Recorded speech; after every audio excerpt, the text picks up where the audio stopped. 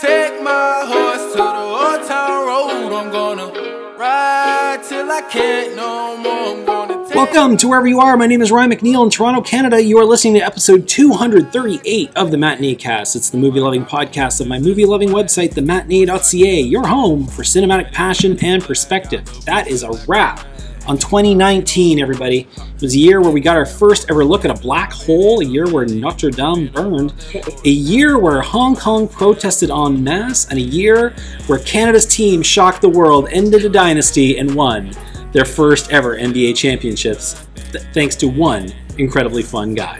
It was a year we said goodbye to Peter Fonda, Toni Morrison, Nipsey Hussle, and Agnes Varda. At the movies, though, 2019 was a fascinating year for film, a year where many bemoaned the state of cinema and how it is falling prey to remakes, franchises, and largely becoming the personal sandbox of one particular studio. 2019, though, did deliver some fabulous films with some incredible artists. By the time the dust settled, our pain came with glory, our Astro was added, our gems were uncut, and our houses were lit. We need to tie a bow on it, though, people, and if you're new to this show, you know that I cannot tie off a year in cinema alone. I called out Avengers Assemble, and these are the three heroes that appeared on my left. Beginning across from me, the voice I love editing the most, the guest who is always up for talking about some truly awful films, the person who keeps me in line. Petula Neal is here. How are you, Petula Neal? I was a little concerned where that black hole thing was going, but glad you turned it I'm trying. I really, every day I try to do better. Yeah. So, Also, welcome. I'm going to apologize for my rude because as soon as she started talking, and I was like, oh yeah. There it is. I love her voice. On my left, she is the Katie to my Taylor, the Thanos to my Carol, the Chunky to my Smooth. Ariel Fisher is here. How are you, Ariel Fisher? Thanos, the heck is this? You know what? I gotta let it go because we haven't argued on mic as much lately. We actually have. I gotta go back agreed. 2 or 3 years, so That's fair. I think it's partially due to my picks or something. It's been a while, so but hi. How are you? I am great. I am thrilled to be here as per usual in excellent company to tell you collectively you're incorrect. Exactly. Yes. Finally, dear listener, this podcast's most frequent guest over the 10 years I've been doing this, the person who sees the most amount of films with me, the person who fills me with inspiration, determination, dedication, consideration, and overstimulation, Lindsay Rigoni is here. How are you? Hi. And do I see the most films with you? By a country mile. Oh, I feel like I don't. There are films I never would have seen if not for you. Like? You can just decide to yourself if that is a compliment or a dig. I know which one that is. We are being silently audited by Dante the Valhound, who you may every now and then hear panting, as now, or barking, which we hope does not happen. So we'll see how this goes. Speak for yourself. Indeed, exactly. A quick note on the presentation of the show. By now, you've probably noticed the music that is playing underneath this conversation. You're hearing tracks from some of my favorite artists of the year. You've got some National, some Lizzo, some Tyler, the Creator, some Sharon Von Etten, and so forth. He loves Sharon Von Etten, apparently. This year, I've embedded a Spotify playlist with all the tracks in the show notes, so if you want some musical goodies, go check that out. Conversely, if you find the music distracting for any rhyme or reason, go to the podcast feed and you'll find an alternate version of this episode that is music-free. For the format, if you're new here, we go in rounds. We will talk about our 5s, our 4s, our 3s, and so on, and build up to the top dogs. If a film is repeated, and a few of them are, obviously, we'll speak at length at its highest position. But on with the show. Petula Neal, get us going and tell us about The Last Black Man in San Francisco. There's a lot of these that you three picked that just missed my cut, so I'm really, really happy that I get an excuse to talk about them. And The Last Black Man in San Francisco, it's sitting at like a 6 or a 7, but yeah, it's an extraordinary film, but please. So I called this one early in that in May of, I believe, 2015, I donated to the Kickstarter for this. Ah! Yeah, and it was a beautiful treatment. And I mean, it ended up being much different. And it was one of those Kickstarters where clearly they got studio involvement earlier than most kind of Kickstarter movies, because they even did the whole turn the Kickstarter page private and it's like thanking you early. And apparently the deadline for me to get my rewards, which included a digital download of the movie, would have been 2016, 17 by the original target schedule. So it went a little long, but worked out great. But a lot of the things that people love about the finished project is like they were there from the very beginning. The sort of elegiac, is that a word? That's the word. That is the word. That is the word. That is a word and the word. for this movie. Like this movie feels like you're watching the camera operator who films the Spike Lee glidey stuff.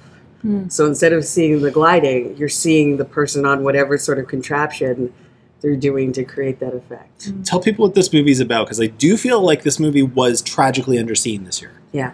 I think that really only Joe Talbot and Jimmy Fails can tell you what this movie's about. I will say there's a overarching theme of, I would call it colonization. Sure. I guess the kids call it gentrification. Yeah.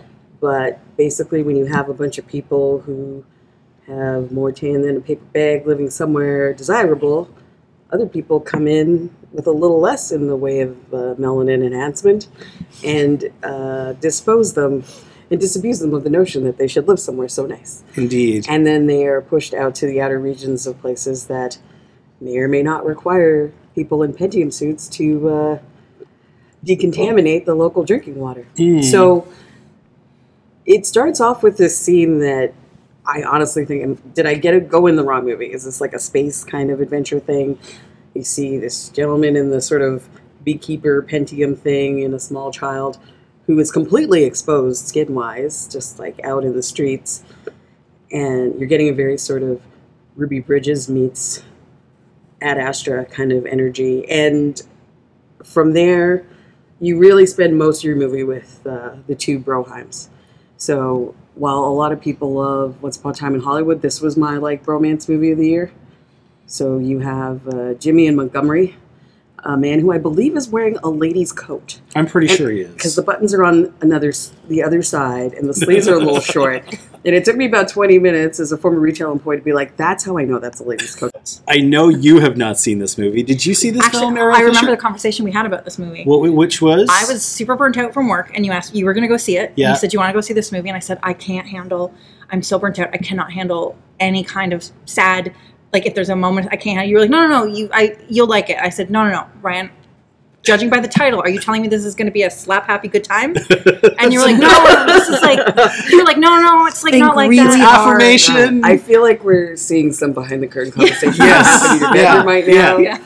But I love that, though. I could tell that from the title. I was like, I just can't handle anything heavy. It was like, it's not heavy. I was like, I feel like it's going to be heavy and I'm not going to trust you. It was deep. It wasn't heavy. Right. She was like, read that title again to yourself and you tell me. It was so beautiful, even the heavy moments. Because there's some daddy issue stuff, like the whole dispossessed people theme, the sort of fantasy of what you remember your life as versus what actually happened when you were a child. Yeah. Very similar to Shazam in some ways, in that kids remember the good stuff. Right. Yeah. Kids remember the fairy tales more than they remember. Is that what Shazam was about? Have I forgotten? I don't. That was a big Miss Fisher, did you see this film? I started watching this film recently. I wanted to see it on its original release. It was mostly because of the way you, Ryan, spoke about it, actually.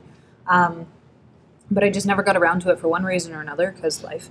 Yeah. And I started watching it recently with some For Your Consideration screeners, and I think that I was just blown on the day that I started it. And I started, and then I gotta turn this off. It was a little too, at the moment, I needed something that wasn't quite as cerebral. Yeah. And Yeah. it starts. And I didn't get back to it, which I hate, because you brought it up, and I'm like, oh crap, that was one of the ones that I forgot. And it's got a get very back to chill it. energy, so I get it. If you aren't, you need to be in the pocket for it. I also turned off Two Popes that day, so it was Oh kind my of a God. similar idea of I got a knot with this. That was my favorite movie that only had two old white men in it. I got That 5 should be the minutes in. tagline. Was like, They I need to use can't that to sell the focus. movie. When I was looking down the list of the movies I selected, one of the things I had that comes up a few times was the notion of class, and also the theme of identity, and both of those things are all over this movie. I adored the whole notion with this film of you can't hate it unless you love it.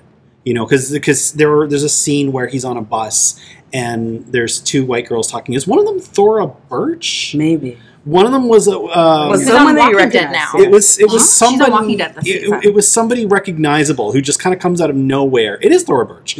But they're ragging on the city. They're ragging on the city of San Francisco and how shitty it is now, and how expensive it is now, and how poorly it's run. And the hero of this film interrupts them, and he's like, "Do you love it?"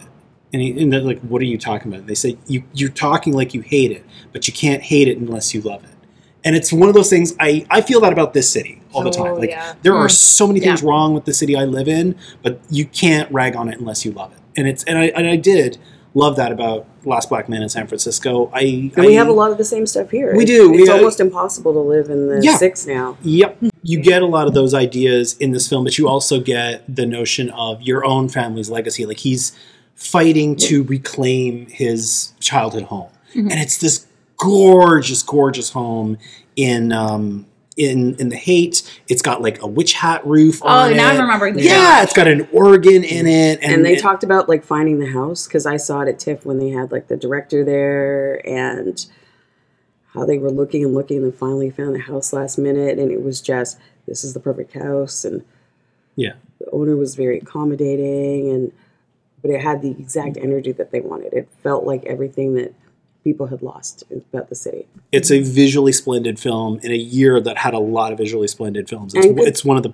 most gorgeous I saw. Good start. Good times. Ariel Fisher, briefly, because we're going to talk about it again in a minute. What is it you dig so much about Knives Out to put it at number 5? I think I've seen it 3 times now at this point. Wow. It's so meticulously crafted. The characters are actually really engaging. The lead, whose name I'm forgetting, Anna de Armas. She is outstanding. A lot of people are going to write her off or just dismiss her performance as just yet another one, but my God, they focus on her so tightly in some scenes, and just what she's able to do with the tap of a shoe. Just, oh my God. And just through her eyes. Sometimes. Oh, yeah. Just through her eyes. She's incredible. And it's hilarious. And it's biting. And yes, there are a lot of criticisms of this film that, well, it's so on the nose with its, discussion of immigration. And it's like, yeah, so that's not actually the point of the film. That is a subtext that is just pretty overt, but that's just kind of there. The whole point of it is the mystery, and the mystery is captivating and enthralling. And it gets better with every single rewatch. So says the woman who has seen it 3 times. Precisely. All right. We will talk about it again in just a moment, but for now we are going to move on. Lindsay, you've got a film that I can only describe as bananas, that I have not even seen, but looks bananas. Please tell people about Deerskin. Has anyone else seen it? No. Oh, I've boy. heard of it. I have not seen This it. is our Christmas gift to you, ladies. This is another one where sometimes I'm not sure if I should include a film that I saw at TIFF, because I don't know if this is out. Like, it says 2019 if I look it up, but I don't know if it's a possibility that people can see it yet or if it's been released. I'm not sure. I can never pronounce the director's last name. Quentin Dupieux. Who did Rubber. Oh, yes. Which I loved. This is, I'm going to argue, equally as weird. Oh, I don't like it. No, but so this movie stars Jean Desjardins about a man who buys a deerskin coat. And he loves his coat, and the guy who he buys this kind of vintage deerskin coat from, it's got like fringe on it, throws in an old video camera just for the hell of it. And this is actually the plot of the movie. He walks around, he feels great in this coat. He builds a relationship with this coat. He hears the coat speaking to him, and he decides that this should be the only coat in the world. No other coat in the world should exist. So he takes it upon himself to make that happen, either by physically taking coats, because he has this little Hi8 camcorder or whatever, I can't remember what kind it was. He starts saying, well, I'm a filmmaker, I'm making a movie, and that way he actually makes the movie. Part of what you're seeing is the process of this movie that he meets a girl, an actress who's in Portrait of a Lady on Fire, Adele Haenel, who is the protagonist, I guess, in that movie. Yes. And she happens to be an aspiring film editor, and then she starts editing his material, and it turns kind of bloody in his quest to make his coat the only coat in the world. So is he like killing coats? Kind of. Or the wearers. It escalates to a point. Throughout the movie, he acquires other deerskin things. He gets some pants, and he gets some boots, and he gets some gloves, and it is So it's very hard to even describe. Yes. I'm sensing some strong Master Race energy. Yes, and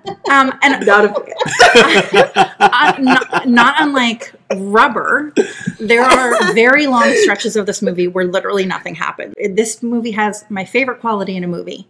There is nothing that I will love in a movie more than this one quality: Talking coats. a short ass runtime. Oh, I think it's like it is like under 80 minutes, I believe. You can look this 77 up. minutes. 77 Holy minutes. hell. Sweet spot for this movie. It doesn't need to be a minute longer. I know that sounds like a bad thing, but it really it's a lot of nothing. It's a lot of ridiculous nothing until it escalates into just batshit insanity.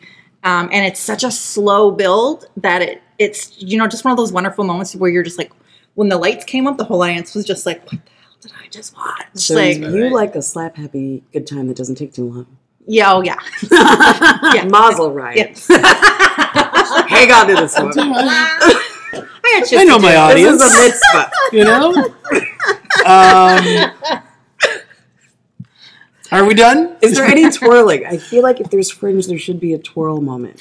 I do believe. I mean, there's a There's lot of moments where shots he's of like him. shaking. Yeah, Okay. he looks in the mirror a Like lot. a shimmy, like a Yeah. Tina Turner shimmy? Yeah. Yeah. Okay. I remember for my fifth spot, I had like 3 movies that it could have easily taken my fifth spot in my top 5. Yeah. And then I basically just decided like an hour ago, this is the one I'm going to talk about because people just need to kind of know about this movie, and it's unlikely that people will hear of it on their own. My number 5, Miss Fisher, you and I spoke about at length this summer on this very show. Oh. My number 5 is the new film by Olivia Wilde, Booksmart.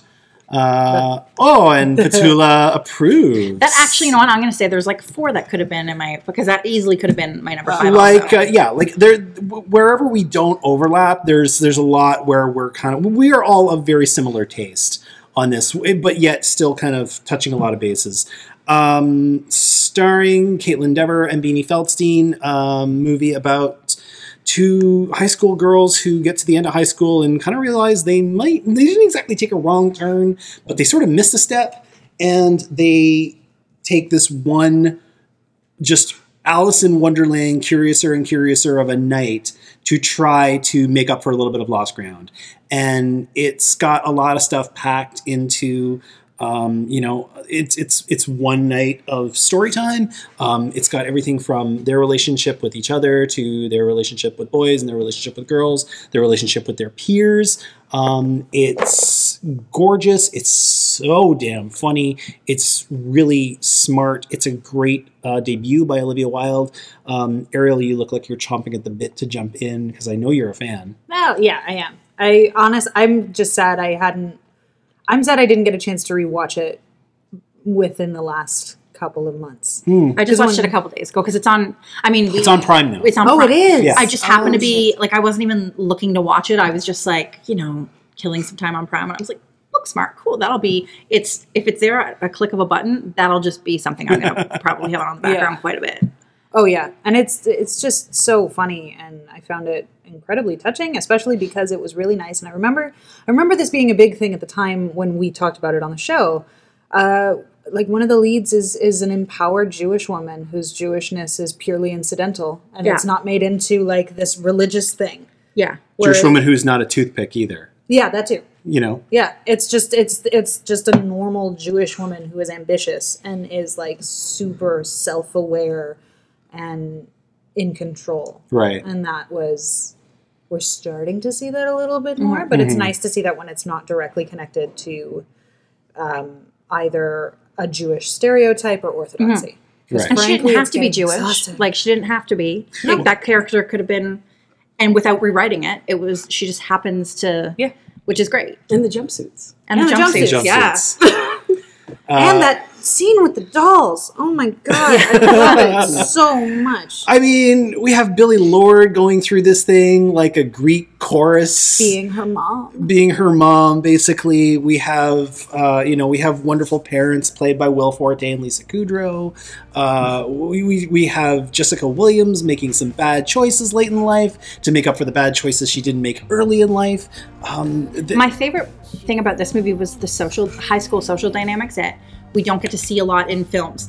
Even like high school seniors, even if it's like their graduating day, you have these movies where they'll be like, I'm gonna go talk to this girl. Like I'll walk up to someone and go, hi, I'm Lindsay. We've been in the same class together for 4 years, but for some reason you have to introduce themselves. This movie clearly has social circles, but they know each other. These people, like, it's not weird if you showed up at a party. They're not like, ooh, there's nerd is here. Yeah. It's like in real life, if someone, you'd be like, oh, cool, I didn't expect you. Come on in. Like, it's not as divisive as movies usually portray high school. It's also such a more normal house party, shy of the Drama Kids party, but when a Drama Kids party is ever on.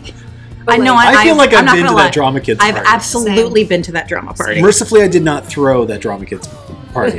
No, but no, I love that movie so much.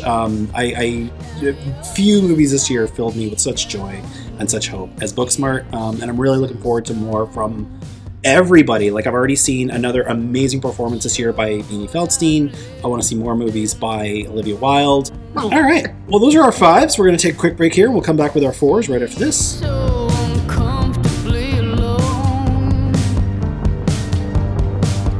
I wish I could show you how much you've grown.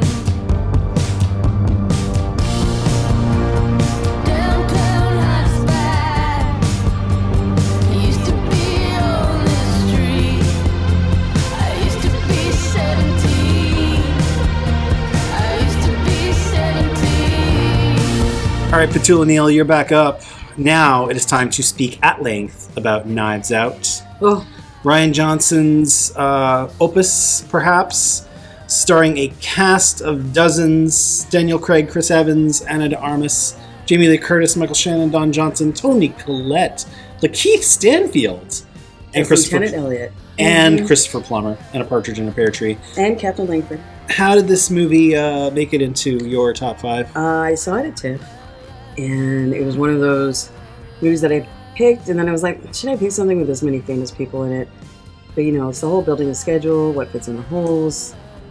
I gotta go for tone up and down through the day, because to your point, I want the occasional slap happy good time. And this is the only movie I was shut out That's at subtitle TIFF for this episode. Yeah. that I wanted it, and I didn't get the ticket for it, so I had to wait quite a while. And this one, I mean, I love Rian Johnson as well. So, I saw Brothers Bloom at TIFF. I've been down with him from the jump. Like the jump. So, what happened was, I got in this movie, and then it was just a delightful experience. Like, the whole audience, so you were at a press screening, I was at a public screening. I was at the second public screening. Okay. The whole audience just, lost their minds. There was so much laughter. It's I did have to see it again. I think I've seen it 3 times total. Because I'm not alone. because it was one of those things where everyone's laughing so much you're missing jokes. Yeah. I mean, I will also address the so-called controversy. I think this is people not getting jokes. This is one of those where's that gif of the point when you missed it? Yeah. Okay, I actually don't know what the controversy is. I've been off Twitter. The Ana de Armas character. Well, there's sort of two things. There's the whole threatened to get her deported part, but there's also this bit where everybody in the family says she's from a different South American country. I loved that they all that shows how little they thought of her as a human being. exactly. And was a hilarious running bit. Yes. Just like how everybody else gets described in a slightly different way. There's a few characters that everyone agrees on. Nazi grandson. Oh my god, that was also so my great. 2 favorite words in a movie. This was joylessly masturbating. Yes. I can think of some movies that describes, actually. Yeah. From this year. Yeah. Oh, same. So it was a good time, but it was well crafted, good writing. Not how the performances, every single one was amazing. There was no person you think, oh, you were a little outclassed, or you outshot your reach there. Like, no, just everyone was amazing. Also, question, is this in my head or is this real? Did the picture slightly change of Harland? Okay. Because they do seem to paint him as like the stern. Yes. And like you slowly throughout the movie, you're like, this guy's great. I like when you've seen a whole run through of actually what happened that night, and he's like, "Oh, I'm old and weird," and like, "Oh, the good stuff. Oh yeah, give me the good drugs." I'm like, "You really my birthday. Give me the good drugs." Yeah. And even that, getting to watch Christopher Plummer cut loose and cut wise about like, albeit potentially an insensitive topic, but morphine, like habitual drug use, like it was just, yeah. I must give this film like just mad amounts of tip of the cap for its sweater game. Its sweater game is just I love a man and a knit sweater. Oh, good, because I love it. I think Put it's them like together. Oh, Put them together. Jesus. The other thing about Knives Out that is rather bold is that you get to the final act of this movie and it takes that slap back bunch of merrymaker badass brood of actors that you've assembled for this movie and largely puts them over to the side and just focuses on the kind of a smaller core group of protagonists. That's pretty damn bold. Yeah. To take that kind of talent and say, all right, we're done with you for now. We'll come back around to you maybe. like you've got Jamie Lee Curtis just kind of chilling out. Tony Collette chilling out. Yeah, Ricky Don Lindholm. Johnson. Yeah. Michael Shannon comes back in for a second, but him too, chilling out. It's and actually, I didn't know this until I think I was listening to it's something with Jamie Lee Curtis around the release of the film as some promotional, like with Vanity Fair or something, where she was talking about how she got involved, and it was Michael Shannon's involvement that tipped the scale for her. She got the script, she read it, she loved it, and then they said exactly who was attached, and pretty much at that point, almost everyone was attached, not rumored, Right. actually attached. And she heard Michael Shannon when like, oh yeah, no, absolutely, because she was desperate to act with him. Yeah. So she was just in awe of his ability, and then that's what got her involved in this. It's kind of the brilliance of the casting director of this film is they brought together a lot of actors who it's that kind of person who like, oh, they're in this movie, I'm interested. Yeah. You know, and also having so many high caliber people really makes you question the mystery of it all, because if you have like one famous person amongst some like middle B actors, you're going to be like, oh, we got to keep your eye out for this. These were all, it's Murder on the Orient Express. Yeah. It's that, but maybe Except good. maybe better done. Except- Yeah, a little more well done. very good choice, Petula Neal. Ariel Fisher, you're back on the clock. what did I Talk say? to us about Midsummer. Oh yeah. I think I'm the only one who hasn't seen it. Yes, you are. Oh, yeah. Petula Neal and I spoke about this at length on our podcast episode this summer. Ari Aster is exceptionally gifted at exposition. And the film is just so exquisitely written to the point where he can show you anything and in seconds gives you tons of exposition based on how he's directing his actors and everything. But the big reason why I absolutely adore this film and why it actually, I left it feeling, it never freaked me out, it never scared me. I actually found it incredibly cathartic, and not because she brutally murders her boyfriend or allows him to be murdered. But it's this really impressive discourse on a very specific type of grief. And it's the grief you feel when you are a survivor of suicide. The film opens with the suicide of her sister, who is bipolar, as she also murders her parents. Florence Pugh. I always forget her first name. I just remember Pugh for some reason. Florence is, she gets the call, and it's just this really raw expression of pain and loss, to the point where Jack Rayner, who plays the dickhead boyfriend, is, he's holding her immediately after she finds out, and she is... Not immediately. Did he pick up the phone right away? No. It He cuts did. to her Yeah. just After- like wailing in Yeah. his Yeah. arms. He's not exactly doing the best job of like Wasn't he holding. complaining about her and ignoring her? Well, he's got a look. yeah. He's not. Yeah. Right that moment you can tell that he was already complaining. Yeah. And then he's come on, you can't get drawn in, whatever. And then No. it turns out I have a grudge on behalf of her character about how long it took him to Yeah. Oh, yeah. get his head right. Yeah. Back to Oh, you. yeah, no. And he never gets his head right. And No. he is a dick from Yes. the get-go, and he was gaslighting her nonstop, which in and Yes. of itself, the depiction of that is awesome. But there's a moment when he is holding her when she's crying, and he starts. You can see him tear up and kind of brush tears away. That was actually him breaking character. Oh, wow. He couldn't keep character around her while she was doing that. They tried a few times, and he just couldn't do it. But the depiction of specifically how she feels in that moment and how she moves through her own life after that happens, and the way the Harga embrace her. The Harga being the Swedish people. Yes, being the curious Swedish village. the cult at the heart of the gang cult shit, of which this movie is lousy with. This is all textbook for what it feels like when you've lost someone to suicide. I lost someone my first boyfriend when I was 16, committed suicide, and I remember moving through my own life feeling like I was this alien, and everyone around me either tiptoed or didn't want to be around me, and didn't know how to speak to me, and it was nonstop apology instead of just allowing the grief and sitting in it with me. And when you see the Harga there's the picture, the famous picture of her kind of huddled on the ground, screaming, crying, and them all around her, and screaming and crying with her. That scene was absolutely breathtaking for me because it was such an artful, beautiful depiction of just that yearning for someone to just allow you to feel and not try and fix you in that moment. Just feel the pain and let it happen. And a lot of what he's depicting is also this thing, it's called ululation, which is used in a lot of various different cultures and is depicted in like ancient Greek pottery and things like this, when you see these figures with their hands in their hair staring at the sky, mouths open, screaming. And it's something that North Americans don't really engage with, which is the act of actually vocalizing our grief through screams and just tearing at your clothes and just, it's almost like interpretive dance. It's just, that outlandish let loose. And he did that. He did it with Toni Collette in Hereditary, and he did it again here. And he is becoming a master of the portrayal of honest human grief. And it's also funny.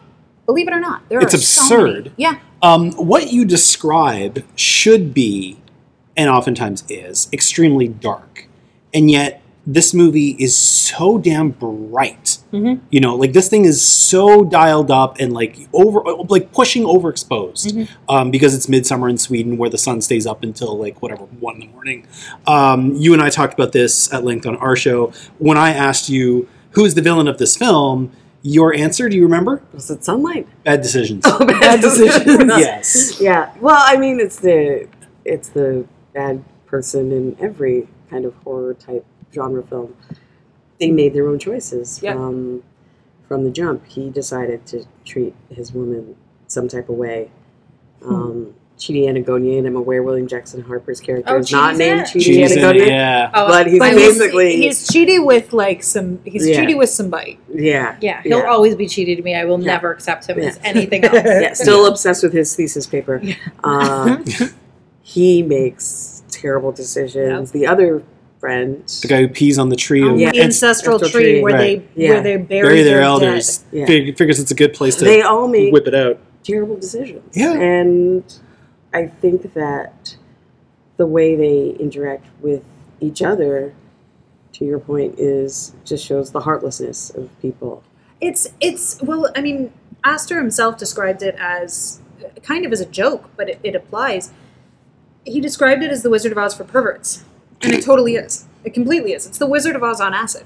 Because you've got Dorothy, who finally goes and just embraces this culture that thinks about life in a more honest and alternative way, and life, the circle of it, and how it's largely harmless. And then you've got your cowardly lion in terms of the boyfriend, and you've got the heartless Tin Man in terms of Chidi, and you've got the brainless Scarecrow in terms of the expletive deleted who pees on the ancestral tree. It's deeply affecting. It's particularly that gorgeous, moment. Like you say, cathartic in so many ways. It's a movie where a group of women are vocalizing bliss, and cut to the next scene where they're vocalizing pain. Mm-hmm. As a community, it's unbelievable. This movie. I know people who just can't stand it. Oh, yeah. They are all wrong. And I cannot wait for the next movie by Ari Aster. This movie and Hereditary coming back to back is just like one of the most amazing 1-2 punches I've ever seen out of a filmmaker. Linz, you're up next, and I'm assuming that this one's going to come up a lot. This one is going to come up a few times. So very briefly, tell us about Parasite. Oh, yeah. So I don't even know what to say about it at this point. The reason why I loved it is I don't know what genre to put this movie into. Like, if All of them. And I love that I got to the end. I was like, was this a thriller? Was this a horror? Was this a comedy? Was this a family drama? Yes. It's like so many different films, and I love that. I love like not knowing. Like, I didn't know what the plot was when I sat down. I didn't read anything about it. I hadn't seen the trailer. I just, saw a director's name and was like, cool, I'll see this movie. So that's one thing I love about TIFF is getting to see something like this with no expectations and no knowledge of the plot in advance. And so it was just like a wild ride that I think similar to why I love Deerskin in that it turned into something else at a certain point. Were you at all worried that you were going back to the guy who gave you Okja? Now, yes. Because as an animal lover. I wanted to delete that movie from my brain. You watched that? Yes, she did. I don't know why I did. I had a little bit of trepidation, but... And you were happily surprised. And like you say, like it's because of its... I loved it. Just kept going in places. Like, it took me on a roller coaster ride that I had no idea where it was going to twist and turn and what was going to happen. I loved every member of this family, like, brought something different to the table. And I just... Yeah. Yeah, we will be talking about that a lot as the show goes on. So we'll scurry along for now. My number 4 was a film Lindsay, The Dog Ate My Homework, just watched before I finished it an hour ago. you went to air. Yeah. My number 4 is by Lulu Wang. It is The Farewell, starring Awkwafina. The Farewell by Lulu Wang is a story about a Chinese-American family where the grandmother, the paternal grandmother, is given a cancer diagnosis, and they decide not to tell her because that's a thing that you get to do in China. Because it's not illegal. And they're just like... And not just the family, like, it's not illegal for the doctors to... Yeah, you can just decide not to tell them. And the idea being that they will kind of self-destruct and die of worry. So, I mean, in a weird way, it kind of makes sense. I do not approve of this. I should just put that out. But, and so what happens is this, within the course of this family, the granddaughter, the one played by Awkwafina, she's the one taking it the hardest because, one, she thinks that her grandmother, they called her Nai Nai, she should know, number one. And number two, she's going to lose her Nai Nai. And so she's just all out of sorts at the beginning of this movie, and she cannot go to China to wish her goodbye. They make this wedding out of nowhere. Her other grandson is getting married, and they're like, we're going to rush him along the engagement process just so he can get married. So we have an excuse for the whole family to get together and say farewell to Nai Nai. And Awkwafina, her character's name is Billy. She just says, screw it, throws the plane ticket on her credit card and goes. And it's another movie about identity. It's another movie about class. It's a movie about family and legacy again, where it is all so simple and so subtle, and you understand, like, it is not at all my world. There is nothing about this movie that is anything in my upbringing, anything in my reality, and yet it hit me so hard and so wonderfully. It managed to both make me laugh over and over again at some of the absurdities, some of the beautiful things in it, its ultimate payoff, and of course it made me cry as well. This is a movie kind of like what we were talking about with The Last Black Man in San Francisco, that talks about home, because Billy was raised in China and she left when she was like 7 or 8. And now when she goes back, first of all, she doesn't get to go back all that often. And when she goes, she doesn't even recognize it anymore. So it's all, again, another one of these movies this year that was about the quest for finding home. One of the beauties, I think you could probably speak to this as well, about this movie by Lulu Wang, is that it's not a slog. It's not eating your vegetables. It's really joyous. Yeah, it's not like... Strangely, Yeah. You'd think it would just be... Because it's all these people who are devastated who have to pretend that they're not, because they keep saying to her, like, you can't walk into the room, look at your face. You look sad. You look miserable. Don't walk And- back in the room unless you fix your face. Yeah, like do something with yourself. And even the grandmother keeps saying, like, what's wrong with you? It's jet lag. And they make her go get like an excruciating massage with like cupping and stuff. It's like torture just to make her look physically more well so that she can. And one of the things that I loved is I was convinced, I don't think it's true now that I got to the end, but I was convinced for most of the movie that the grandmother knew.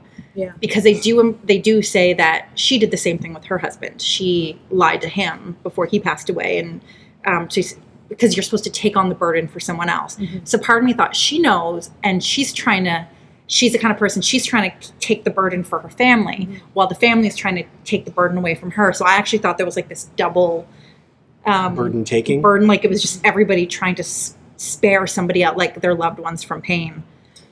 And it's such a giftedly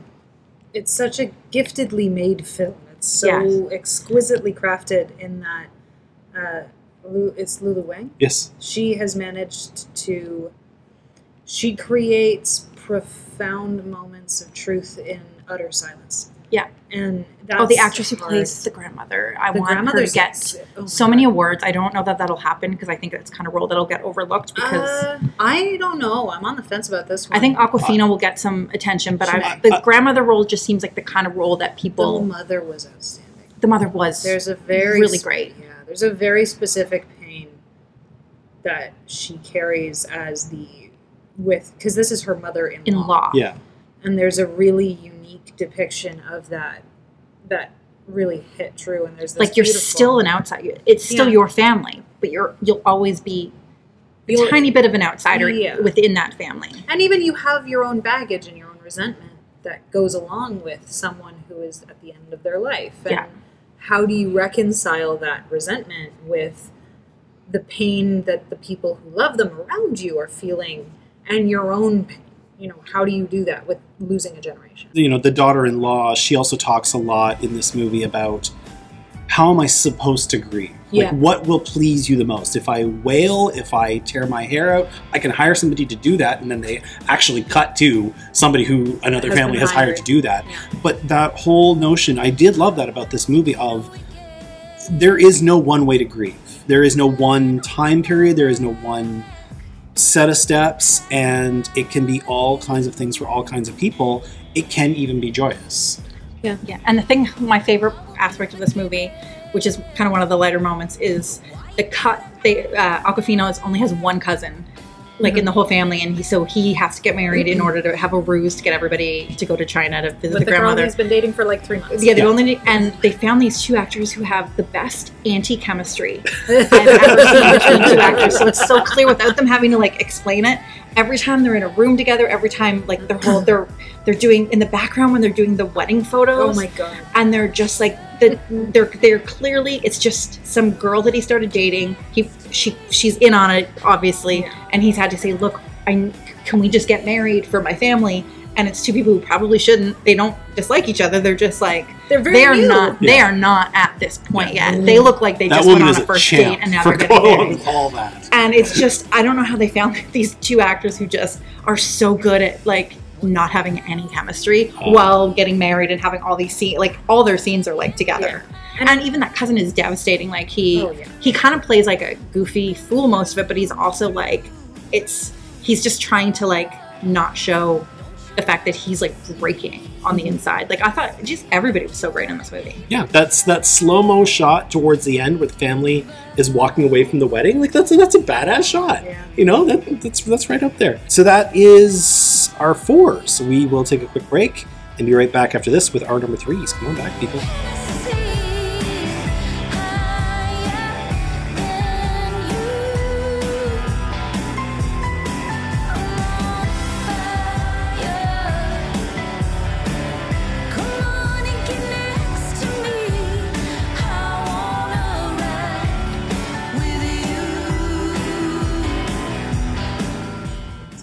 Time for number 3. Miss Neal's back up. Petula Neal, talk to us about Beyonce Homecoming. Correction. It's Homecoming: a film by Beyonce. Brian. Sorry. Get it right. The Beehive will just light up my Twitter. Well, I think if anyone watched this movie, they would understand that Beyonce would politely and carefully indicate correctness and precision as part of the whole aim. This movie does many things, but I feel like what it does the best is explain what it's like at work for every black woman every day. Because that's how much extra work you've got to do just to get what you already deserve. Sorry, I went somewhere for a minute. Dialed it back. Bringing it back. Don't dial back. No, please. But I never really got the Beyonce thing. So I wasn't like a huge... I love the music. She's beautiful, great, whatever. But whenever, she'd be coming to town and people would be saying, hey, got an extra $300, kick it around, let's go. See, I'd be like, that's a pair of shoes and a couple of cocktails. So, I like her, but she's ubiquitous. I can hear her everywhere. I don't need to, do that. So I was never all in. There's a certain amount of love you just have to have for Beyonce if you're, a human on the planet. But now I get it. More the love and the respect, the adoration, and just everything. But the work ethic ultimately came back to that over and over again, because you're getting the experience from the POV of the audience at Coachella, or Baychella as it was that year. Mm-hmm. But the interstitials, much like what I loved about the interstitials in Dave Chappelle's Block Party, you're seeing the work that goes into it. You're seeing the performance time. You're seeing that there is craft putting together an, air quotes, perfect concert or a perfect show, and the thought and everything else, but you're still getting surprises because you're not seeing everything until you see it all come together. Just like when Dave Chappelle's Block Party, you don't see the Fugees in the rehearsals, but you see two of the three Fugees talking about Lauryn Hill, but you don't see her with them until the end. And it's, they said it would take a miracle, and then they're back together. When you see her with her girls again, there's a part of you that just feels like this is what we needed right now. This is what the world needed right now. Can we just take a moment and celebrate this? Also, I would say to my editor lady, what were your thoughts when you saw the cuts between the costume changes? Good gosh darn. I You haven't didn't see seen it? it yet. But you've seen clips. You've seen She was in the room while I have watched, seen so clips, it was an and- audio experience. Yeah. There was a lot of stuff I did Yeah. really like that I saw. I loved this movie. A friend and family of the show, Paulo, he's kind of like Prince. He just goes by one name. He wanted to actually declare this a film of the year last year, when it was just the actual concert. He's like, can I call Baychella my favorite movie of the year? remember that. Yeah, and I was like, no, that's not how cinema works, my friend. Mm-hmm. And then, when this movie finally dropped on Netflix, I'm like, now you can call it a movie of the year. He can. So, And yes. lots of love to him. Yeah, much love Yes. to Paulo. I love the heck out of this movie. I love, she goes out of her way with the bands, right? The band, along with the fact that her entire cast and crew and everything is people of color, her band was all women of color, wasn't it?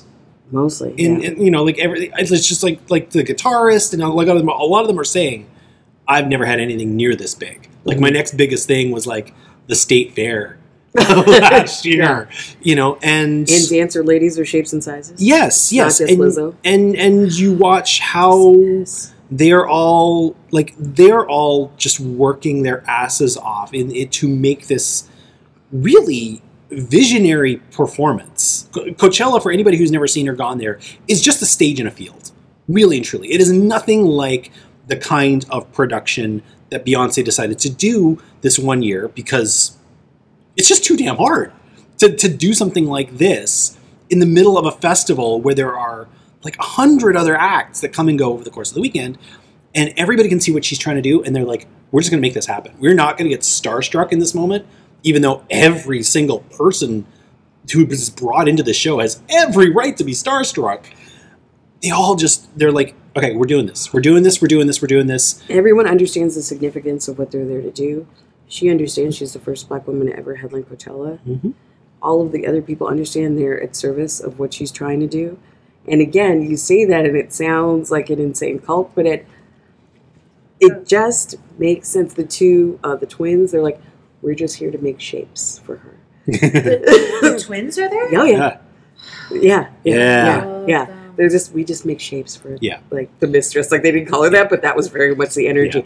Yeah. They're all here in service of her. It's that parable of the people who are helping to build Notre Dame. Some of them seem to understand the endpoint significance. Some of them understand, what they're doing. But, there's the bricklayer, oh, I'm laying bricks, oh, I'm doing this. Then there's the person sweeping up and says, I'm building a cathedral for the Lord. Like, it is a concert that's filmed, but it's more. And she talks about for herself, she didn't have a normal growing up experience. She didn't get to go to college where she wanted to, and she always sort of had that fantasy of the HBCU, and she created the fantasy of what her school experience would have been like through this concert.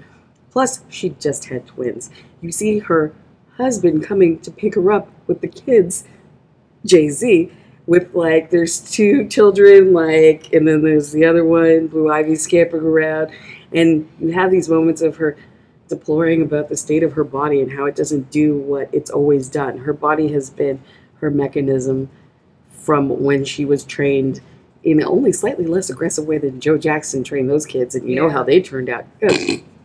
So for the first time, her body isn't immediately listening to her because she had the audacity to produce life and then still want to have a job, and it's just everything. The music slaps. Yes.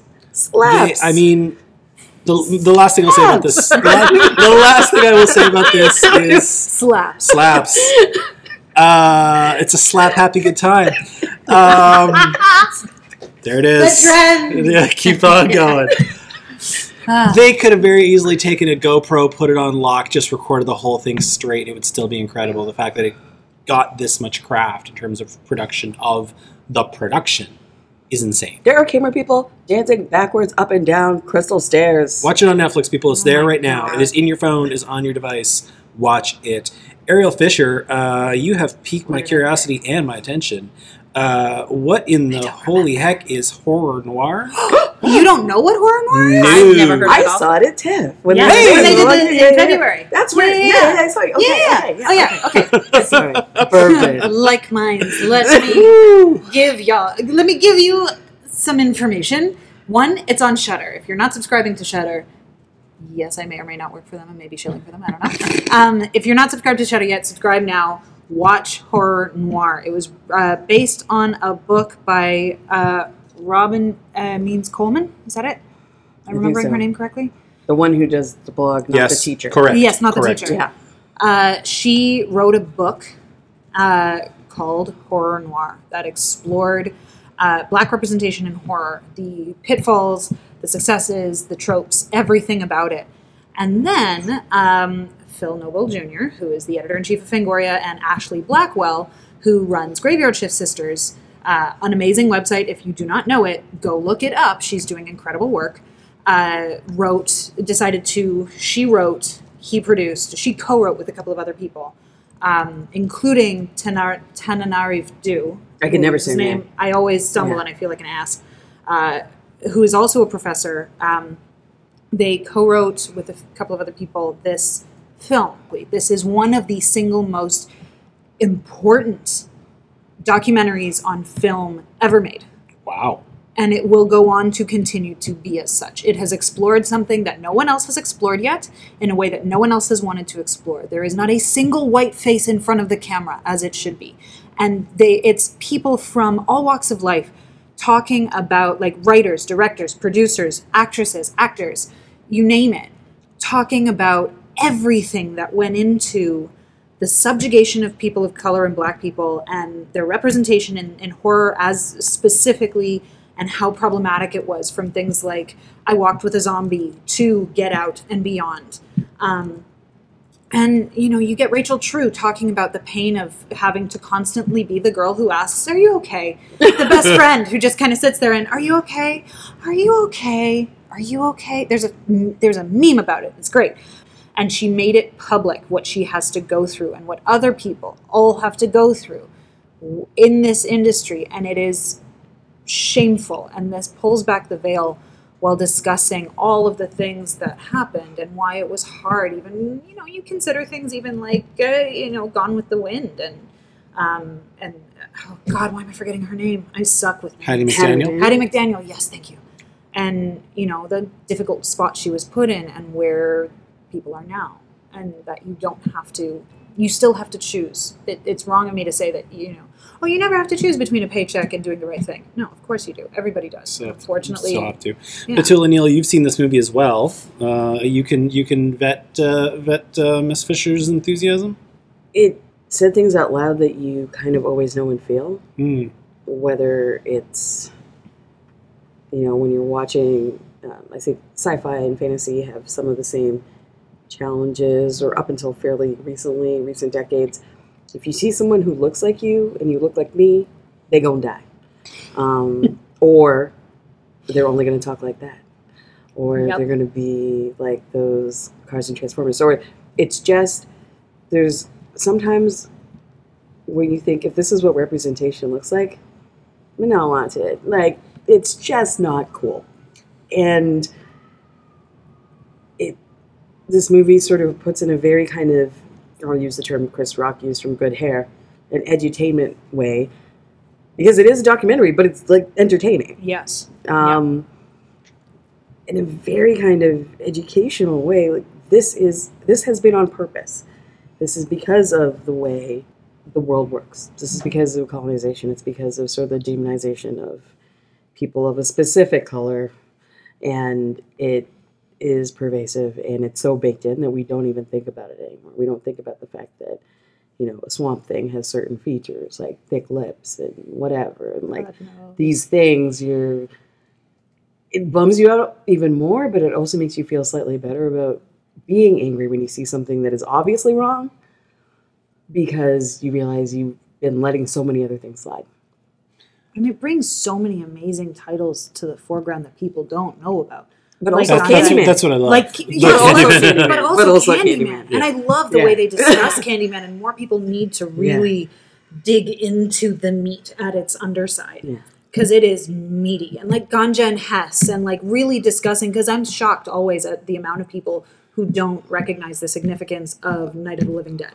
Yeah. And that casting decision, because that was incidental. And George Romero, like, gotta love him, was just totally oblivious to the fact that he was doing anything remotely important at the time. And, he's like, are you sure you want me in this? For It's like, every that's for not every cool. Why would 1,000 I? white men that say they don't see color, then there's the one George Romero that actually didn't see color. Actually managed to trip over it. Yeah. I always say that the mark of a good documentary is one should not give a bean about the subject matter and still come away engaged and being like, either they learn something, they're entertained, they're just told you from the first date, I think, told me documentary film is storytelling.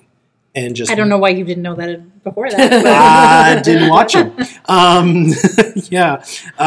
So color me curious, like now that I look at I gotta be honest, like if you had just been like, oh, here, go watch this, I would have been a little skeptical, not because it's you and not because I don't trust your opinion, but it's like, you're a horror woman. And it's like, yeah, no, watch this one. I'll be like, okay, yeah, all right, for sure. I'll put it on the pile. It sounds interesting to me. It's- I've no, seen half the no. movie. No. Listen, I don't say, haven't seen half the it's the movie. same way as if I gave you a sports one. I mean, fair. But I Yeah, wouldn't, that's what I'm saying. And it's not like, if because it had, it's not your preferred mode. right. It's not, it's like, and I certainly like horror actually much more than I did at the beginning of this decade, but still it's just one of those things. Now, listening to you talk about it, I'm like, okay, yeah, no, sold, got it. And there's clearly much more to this than it's a documentary about horror, or it's a documentary about a subsection of horror. This is a story. This is a very good story, obviously, that more people need to hear. I'm currently in the process of putting together kind of a horror 101 guide with reading materials and viewing materials for my father, because he doesn't understand what I do. He doesn't understand the genre I work in. And he asked for this, saying he wants to learn more. This documentary is at the top of his list and is one of the first things he's going to be watching. He's a lucky dude.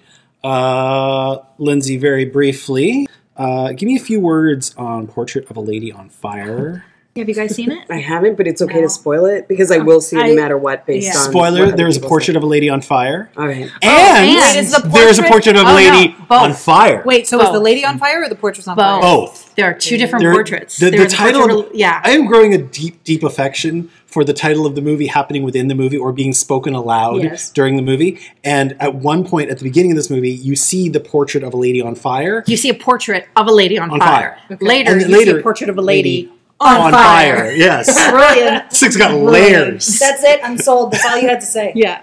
Um, Basically, this just, I wasn't you sure. love it beyond the meta nature Yeah. of it. Yeah. I mean, I just. it's mainly that. Tell me. But I love any kind of period film. Like, if I see a woman in corset and you add in some gender politics of the time, that's all I need usually for a good movie. But and then with some, like, I was going to say lesbian undertones, but this is like overtones.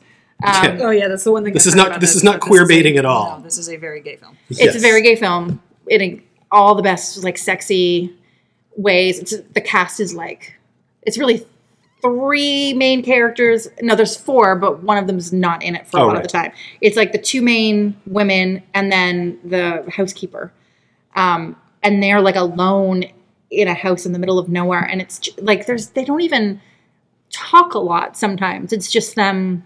It's kind of a quiet film. I didn't know if I would like this. When people start, I wanted to see it initially at TIFF, and it just didn't make my list because I saw a very small amount of film. You described it with a certain word that you like to throw around quite a lot. I was so by the time I actually saw this film, which was kind of recently, I was like, I'm probably not going to like this movie, but I'm just going to watch this pretentious lesbian Lindsay film. was perched on the edge of the couch. The phone was just out I of was reach. like, I'm probably just going to like play on my phone while I'm watching it, but I didn't. It was You were deeply engaged. it's a beautiful film. I don't want to give too much away, but it is it's just beautiful. It's a very slow burn with this relationship with these women. Not just the romantic relationship, but also friendships between isolated, lonely women. And a woman has been hired to come in and paint a portrait of this wealthy woman's daughter, who used to be in a convent, but her sister has recently committed suicide. So the sister had been betrothed to some man that she didn't know. And in those days, the last step, like if you were kind of sold off to a wealthy man, you would send a portrait. And that was kind of like, he could take it or leave it at that last minute before you shipped the daughter off to actually marry him. So The you daughter, get to swipe left or right. Yes, it was it's show me a pic. It's basically what it is. So Send the portrait, keep the woman. yes. Yes. So Face basically, pics only. Thanks, I hate it. basically this young woman. And yet you will love it. Oh, I have no doubt. This woman who had been betrothed killed herself. So we don't meet her. This is before the film starts. So the only other sibling who was living in a convent up to that point is now the hope for the family. So they take her from the convent They took a happy lesbian out of a convent. basically to have her portrait. This And feels she's, like a hate crime. and she's resistant to having her portrait painted. So they bring in a female artist because she's already. I bet she's yeah. resistant. She's resistant. Yeah, Oh my god, hate crime the movie. yeah. Now with subtitles. Yeah, and they don't overtly explain any of these gender politics. You kind of Yeah. You got to know this shit. We will come back to that in just a moment, though. My number 3, we talked about a moment ago. My number 3 is Parasite, and it will come up again one more time. So I'm just going to kind of say that a lot of people told me about that scene in Parasite, how this movie has that scene that's just bananas. You're never going to believe it's coming. You're never going to believe what happens and how it all plays out. I'm like, all right, sure, guys. I'm sure that I'm going to see the dominoes falling into place and see what's coming. No, I had no idea where this movie was ultimately going. The same way, when we talked about it on this podcast, we talked about the fact that within this movie, there's a hidden door. And you don't even know that the hidden door is there until it is finally pulled open from behind this like pantry. And when this hidden door opens and it's just pitch black behind it, you have no idea what's on the other side, what could possibly be coming up, considering that it's a Bong Joon-ho movie. I gotta admit that in this age of knowing every last thing about the big properties before they even come on our screens, it's refreshing and exciting to sit down in a movie and say, all right, have at it. and just not be able to predict half of what's coming, let alone most of what's coming. On this show, we usually try to go spoiler free. When we did the Parasite episode, we had to say off the top, we're like, we cannot talk about this film and skirt spoilers. Please just watch this movie. Once you've watched it, come on back, because we need to talk about it as a complete work. All I can say you do is that for a whole episode. Oh no, that's awesome. all I can say about this movie is I am happy that we're getting to the end of the year. We're getting into like award season, and it's getting recognition. Parasite, great movie. Been on 2 lists so far, and we ain't even done. Speaking of not being done, we're going to take another quick break. Come on back after this. We will talk about the 2s in just a moment.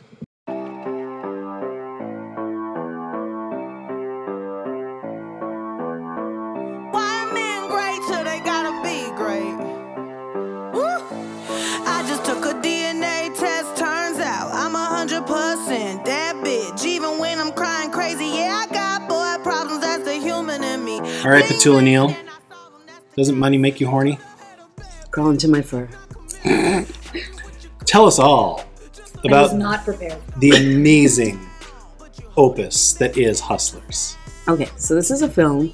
It's based on an article. I read a tweet about an article that in the New Yorker. You're famous! Called The Hustlers at Scores. An article that was written by a woman who in the film is portrayed by Julia Stiles. A group of women who, around the time of the stock market, the 2008 stock market shenanigan, they work as dancers, and they need another way to juice the revenue at the club when all the stockbrokers stop coming and throwing tons of money around.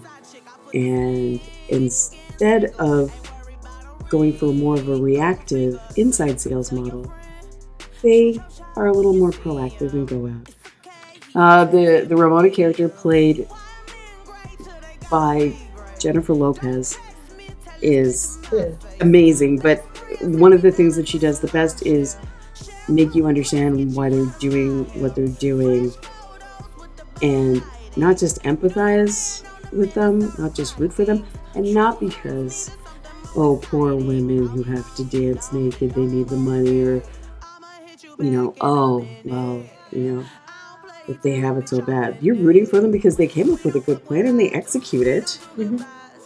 And really, are they hurting anyone more than the people who crash the stock market? I would argue that at least in this instance, everybody gets together. So it's true. The dance performance, and if you've watched the trailer, before this movie came out, I watched the trailer approximately 1,000 times. Doesn't spoil the big dance number that you see, even like the stuff on JLo's YouTube channel where she shows her training with a Cirque du Soleil artist. Mm-hmm. You still don't get the full dance spoiled. It is worth it just for that, and that happens in the first part of the first act of the film. It is yet another great sort of two-hander, and the chemistry between her and Constance Wu is Your two-hander is much like how it would be to work with Beyonce. I feel like for anyone working with JLo, you would just have moments where you're standing there looking at her work and thinking, wow, how do you do that? I wish I could be half as good as you. And it doesn't matter that, Constance Wu, she's so young, Asian, pretty, and JLo tells her all of her attributes in a way like, why are you even concerned about, look at you, you're a triple threat. But she's doing what all of us would and should do when looking at JLo move at all. Because I would say her opening dance, and then there's a scene later on in the movie, much later, where you're just watching her from behind, fully dressed in a tracksuit, slowly walking down the street, and I know I said out loud on perhaps my second or third watching, damn, she's so hot. And it came out of me like someone at church. And yet, you brought this up, again, when we were talking about this weeks or months ago, the look of this movie. You could tell this is a movie that was directed by a woman by the way of the camera wasn't quite down here. It was more just up here. Mm-hmm. It's the same POV that you have in Wonder Woman, where in Wonder Woman you only once see the slight bottom of a butt curve when directed by Patty Jenkins, but in Justice League or Batman v Superman, Nothing but ass. it is a completely different POV on her body, even though you see much closer shots on Gal Gadot's body, Wonder Woman, and that alone. But it's also, and they've talked about this a lot in interviews, you don't see the kind of point of view of the kind of pervert's row, kind of up the pole view. You see it from their coworkers' POV as they look at each other and they're watching their coworkers perform their job. And I feel like if a man had made this movie, the relationships with the woman, because we know, like, you don't see J-Lo on a stripper pole and you're like a rival stripper. You don't think like, I'm so jealous of this girl. You're not. You're just like, how can I be you? How can I be her? How can I make her my friend? How can she train me so that maybe I can? And that's the, like, where I feel like if a man had did this, it would have been a rivalry. There would have been tensions. Well, that was the whole conversation around it. People were objecting to the film, like male critics, Because they don't understand how women relate to each other. No. In their mind, women are nothing but stereotypes. We're catty and we're always, there's only room for one at the top, and we're always climbing. We're always in competition. Yeah. We're always fighting each other. Specifically to your point, male critics were saying, I can't believe that J-Lo would wrap Constance Wu in her fur. Like, And not sabotage her. And not sabotage her. And just like the first moment you've met her, come on up here, get in my coat. That's Guys right, she's could her not coworker. believe that because guys are assholes who would do that. Accurate. Yeah. But it's not just that guys are assholes who would do that. It's because men at large have an understanding of women that is largely fueled by other men's perspectives. And it's absolutely insane. Of course they would want to help each other. And when they do, and things go belly up and everything goes wrong, they're still kind of trying to understand each other. There's a point where, they do have to kind of branch out and fend for themselves and do what they have to do. But for the most part, it's just, there's a lot of just, this is a film about sisterhood. And women understand brotherhood because we've spent our whole lives watching movies about how men relate to each other made by men who understand that dynamic, where they've only watched movies about how women relate to women from their point of view. So women understand it because we live it, but we don't get to see it. One of my favorite scenes is when they have Lily Reinhart pose for a picture to send to a prospective client. Betty Cooper? Yes. And it would be so different if it was a man telling Lily Reinhart to pose that way. Yes. With her juicy lips slightly open, her thumb just perched on the edge of her teeth, her head over her shoulder, so you get sort of that ideal comic book pose where you can see the T and the A. Yeah. But as they art direct this perfect picture in order to get this gentleman to respond right away, as they applaud each other, it's like, good job, well done. Like, great posing, great picture taking. Like, that collaborative bit of filmmaking that they do within the film, those are the moments where it's like women understand, not just women, but they understand what their bodies, especially parts of their bodies, especially if they have a certain look, do to men. And unlike the sort of, competition, whatever, they understand how, let's use this to help each other.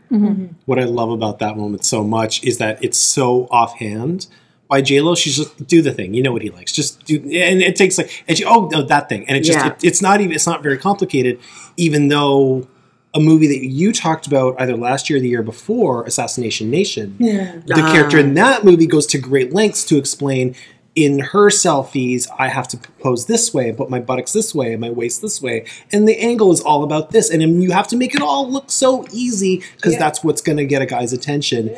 And it's the same thing here. Oh yeah, absolutely. It's just, but I just love that it's just you're getting the analysis versus the actual execution. Which when you know what you're doing and you know what you have and what you're working with, you do it like that. But also, that's because of you're not paying for the final print. You're paying for the years of expertise, kind of thing. Like with freelancers, it's the same idea. I'll just briefly, so that this doesn't go on all night. The soundtrack. So you have Criminal, of course, for J-Lo's big dance number, but you also have Janet Jackson's Control, Fat Joe featuring Lil Wayne, Make It Rain, Too Short featuring Lil Jon, Shake That Monkey. Just the choices in here, and then some of the teaching moments, some of the collegial moments between the women, they go with Chopin etudes. So you have this dichotomy of the music as well. When they're having their moments with each other, that's the energy, is Chopin. There are moments when it's performative, but yet low-key, I'm here to take your money, fool, because you can't keep it in your pants. But you could never get with this unless I was up here and you were down there. That is, it just...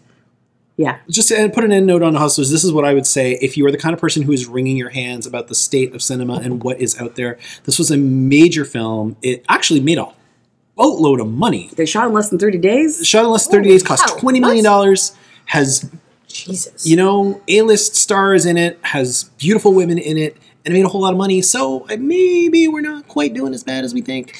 But speaking of people doing bad, Ariel Fisher... Let's talk about Marriage Story, which was another one of these ones, was just outside my top 5. And so I'm happy that you're bringing it up. So it's on nobody else's list. No, just you. Cool. Neat. All right. Has everybody seen it? Yep. No. You have Petula not. Neal is But shaking it's her okay. head. I'm pretty sure... You can guess what happened. There's this marriage, There's a couple and they get divorced. and it goes about as well as you would think.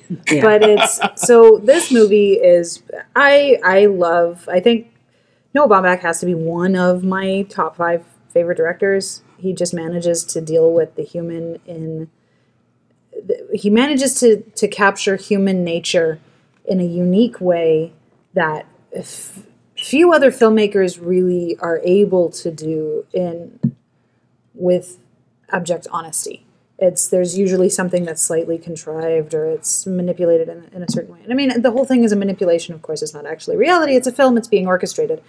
But he does it in such a way similar to someone like Richard Linklater, another one of my big top filmmakers, who manages to capture reality effortlessly while heavily scripting it. This film is meticulously written and executed almost to the letter. As the child of divorce who never had their parents deal with any lawyers and managed to do things quite civilly, this was very interesting, particularly because I just rewatched it with my father the other day. How did that go? That was really fascinating. He was pissed most of it. He's watching it going, these lawyers are assholes. Why did they get them involved? I'm like, Dad, just sit, just calm, please, calm. Just breathe. And we get to the end and we looked at each other and I'm crying because the end of it just destroys me every time. And he's looking at me and he's like watery-eyed but not crying. And he usually cries a lot in movies. That's where I get it from. And we kind of just looked at each other and locked eyes and just kind of smiled and nodded. And he's like, okay. Like, yeah. But this is a film of moments. It's performances. Adam Driver and Scarlett Johansson, for all her failings, do an incredible job with what they've been given. There are a couple of scenes that people will be talking about and studying forever. Namely, they have a fight scene. And the fight scene has been the source of a great deal of contention because people are watching it going like, no, he's gaslighting her still and it's abusive and this is what abuse looks like. And yes. I thought that was one of the realest scenes as someone who is married. You get Wait, what? No, but, You're married? but Please continue. the way that they fight and the way it grows to a point that's almost Point of no maybe return. to someone who's never felt that way, and you say really beyond horrible things, Just snap. and you can't, but you're also upset, like you're angry and you're upset, and you don't know how to. Sometimes it's more than the human brain can deal with at one time, and the way they both exploded like that, and I thought like I lost it. Like Yeah. I've never cried so much, I think, Really? during a scene. Like I lost it during that scene. This whole fight it goes to a dark place where you kind of reach a point of no return. And I've had that fight. I've had that fight with someone I was together with at the time the fight happened. We weren't even trying to separate. And she says, I can't believe I have to know you forever. And he says this horrible thing that he meant, but he also didn't. Yeah. And he collapses. Of course I've got in my head, like a bunch of broccoli, but not as comedic. But he digs into this he goes somewhere, and he goes somewhere that is so hard for people to go to. And he touches on that feeling. It's like you said, it's rage and it's hurt and sadness, all in one little tiny circumference. And there's no proper words for that. So sometimes the words that come out when you're feeling those things are not the words you wish had come out, but they come out on their own accord. Yep. You can't always control the things that come out when you're feeling that. There's a level of emotion that it's like an out-of-body experience. And you will say things that I'm not even not from personal experience, but sorry, Ryan. Fine. You will say Just gonna things drink that my wine. That's all is right. shocking sometimes even to you that came out of your mouth. Like you said something so hateful. So and I think when he says that and he just started crying, I was crying with him because you're feeling it. He made you He makes you feel it with him, and then you're.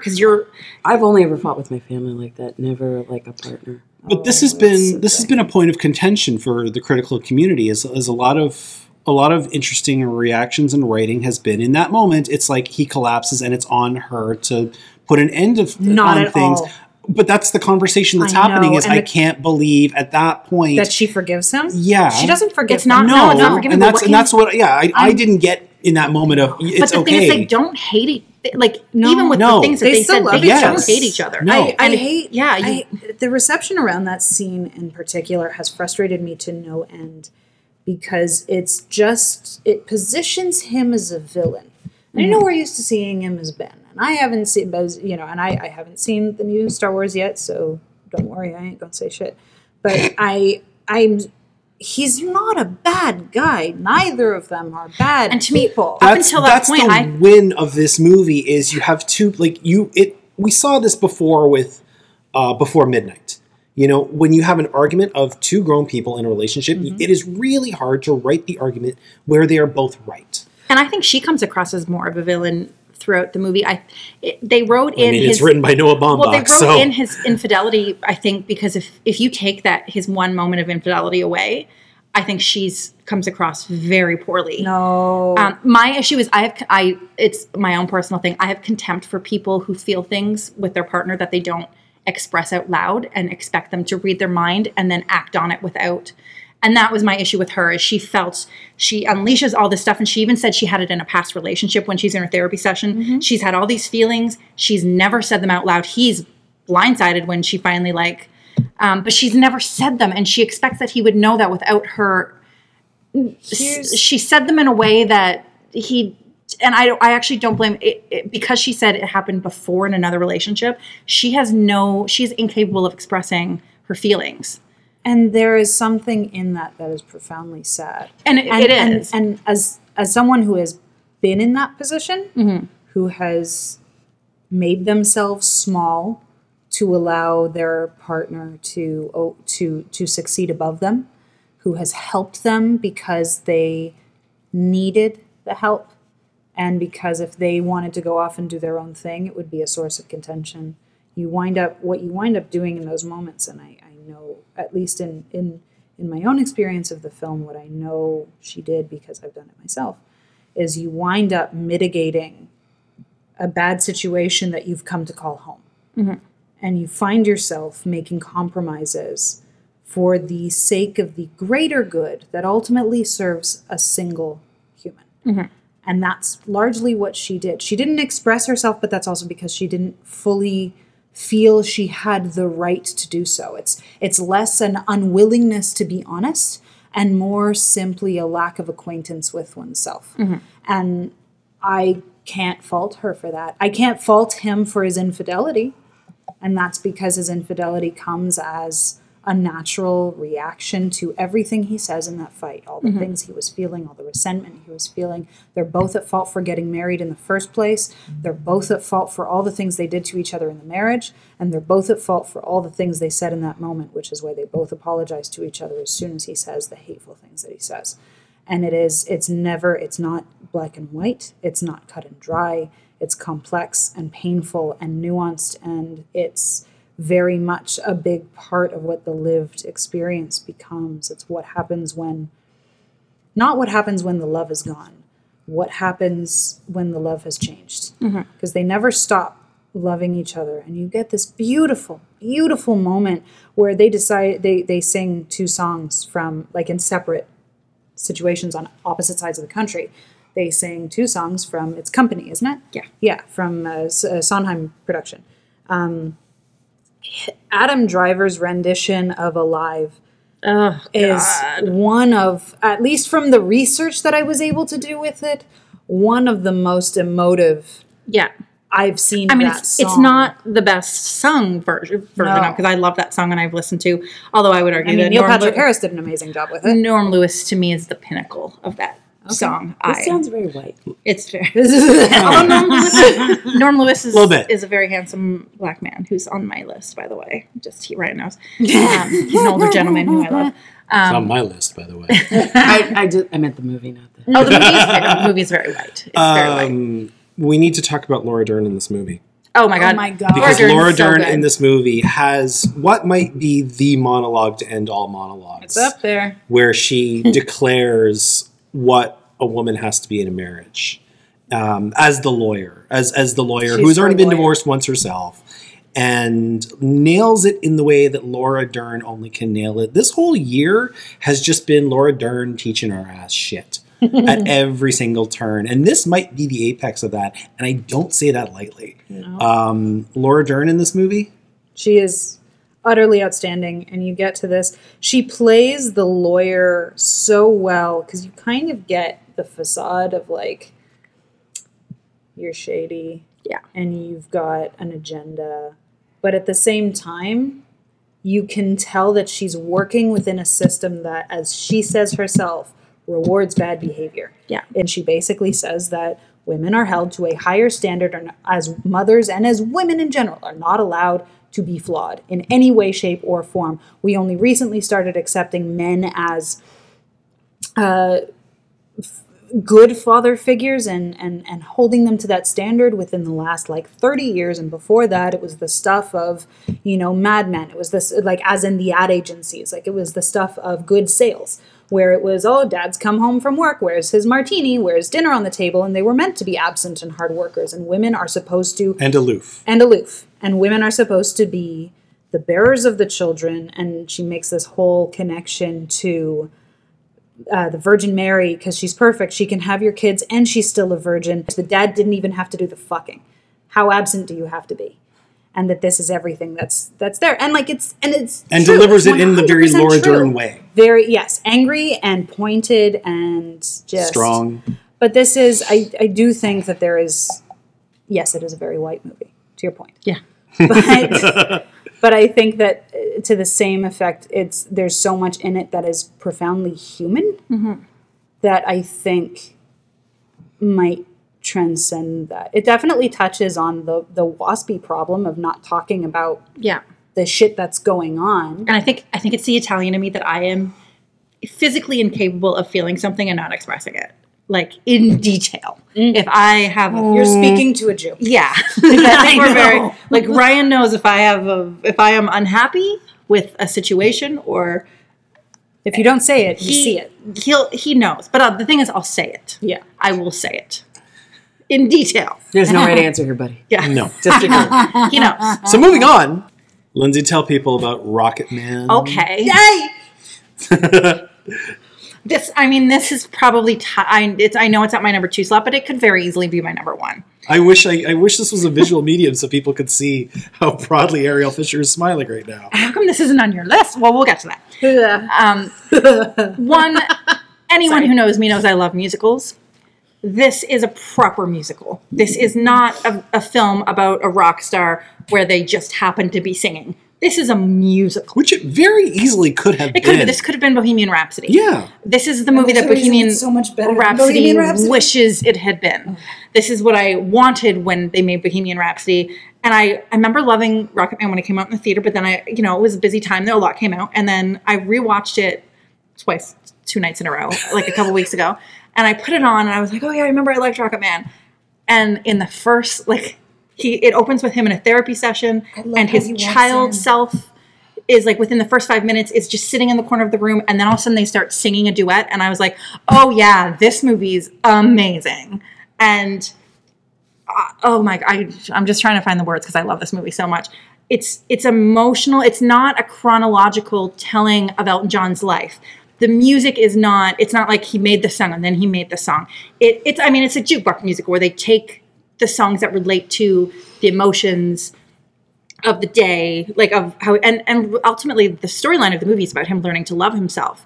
The beginning of the movie, it's about his relationship with his father, and he says to his father, when are you going to hug me? Because his father has never shown him any love and affection. Later on in the movie, as an adult, and he's got some success, he sees his father again, who has a new family, and he sees him hugging his new children, and it like devastates him. And at the end of the movie, there's another scene where he's confronting the little boy who played him as a younger child, and he says to himself, the same little boy looks at him and says, when are you going to hug me? And he says, young Elton John says that to adult Elton John, and he leans down and he hugs himself as a child, and that is the most beautiful sentiment. I think that's like all the, where's love is that's what he was looking for this entire movie. Yeah. What was lacking in his whole, I just think I don't know how historically accurate it is. No, it's not. I'm sure a lot of it's not. I don't know if his father was that big of an asshole. That I think is accurate. And his mother. And his mother, yes. Jamie Bell does not dance. It's a travesty. But otherwise, the movie is so beautiful. They use Elton John's music so well. There's great, like even from right at the beginning when he walks in and and the clothes. Oh, that jean jacket. The jean jacket's my favorite. Yeah, Yes. the jean jacket with all the little badges and whatnot. And Like the I way it wonder goes. actually, like, come Oscar time, is this the kind of movie that they would just hand all the costume awards to, or are they going to kind of withhold it a little bit because these are previously designed costumes that they're emulating, even though these are the hardest But you still have costumes to make? dupe Oh them, my right? god! It's still Think like about it's how still they redid that baseball costume though. yeah. Oh, so Yeah, beautiful. how many sequins were on that? That even just the costume that he wears to walk into that NA meeting, Oh, I love that it. devil thing that's like That's basically slowly- that he's pulling apart piece by That piece. they created that one. Did they that really? one isn't based on something. Really? So a lot of them Wow. are based off pieces that he still had. Yeah. But even though he thought he was enormous, he's still smaller than Taron is. Mm-hmm. So they had to recreate them because he couldn't fit into them. So he had a lot of the clothes still because he's a kind of a shopping addict and a hoarder. Yeah. But for that piece, that was one of the ones that they designed for the film. But when they were showing Elton all the choice, he's like, I wish I'd had that one.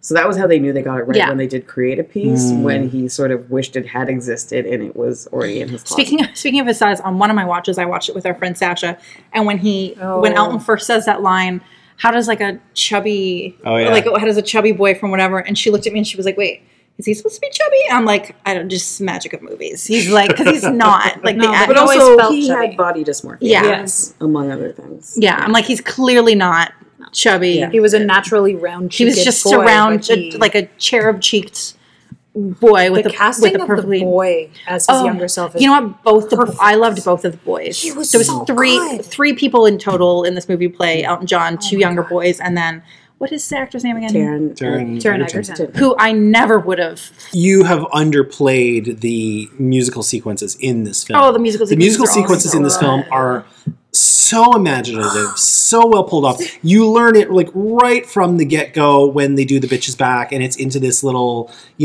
North England Hamlet kind of thing, and everybody's dancing and twirling, and they do this kind of Pleasantville muted down, but all the dresses are in color. You've got I Want Love, where everybody's just walking around the house, much like the iconic Which is music the one video. under the water? Which is The one under the water is, I want to say that's Rocket Man, actually. Yeah, it is.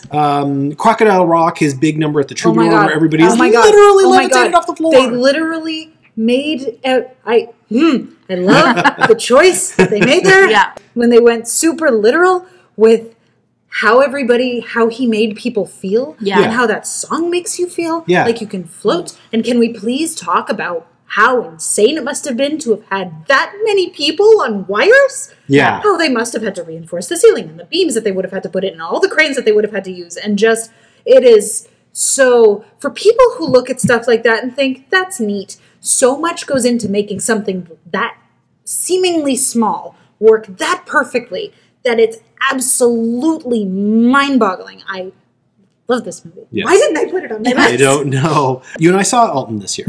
And Yes. when Crocodile Rock comes along, The the whole crowd, especially when they get to the like, it's just that joyous. Props to this movie. It's So, really and truly. I saw it at the Lightbox when they had, well, they're supposed to have him in person, but they had him over Skype instead. Dexter Fletcher actually doing like a interactive Q&A. And I mean, I love Dexter Fletcher. I love Sunshine on Leith. Like, Sunshine on Leith Yeah. is high up on my list of favorite movies, like it's- ever. Yeah, and hey, Like I love it. shout out to George McKay. If anybody was trying to make something same but different, it was him. And the fact that you have sort of,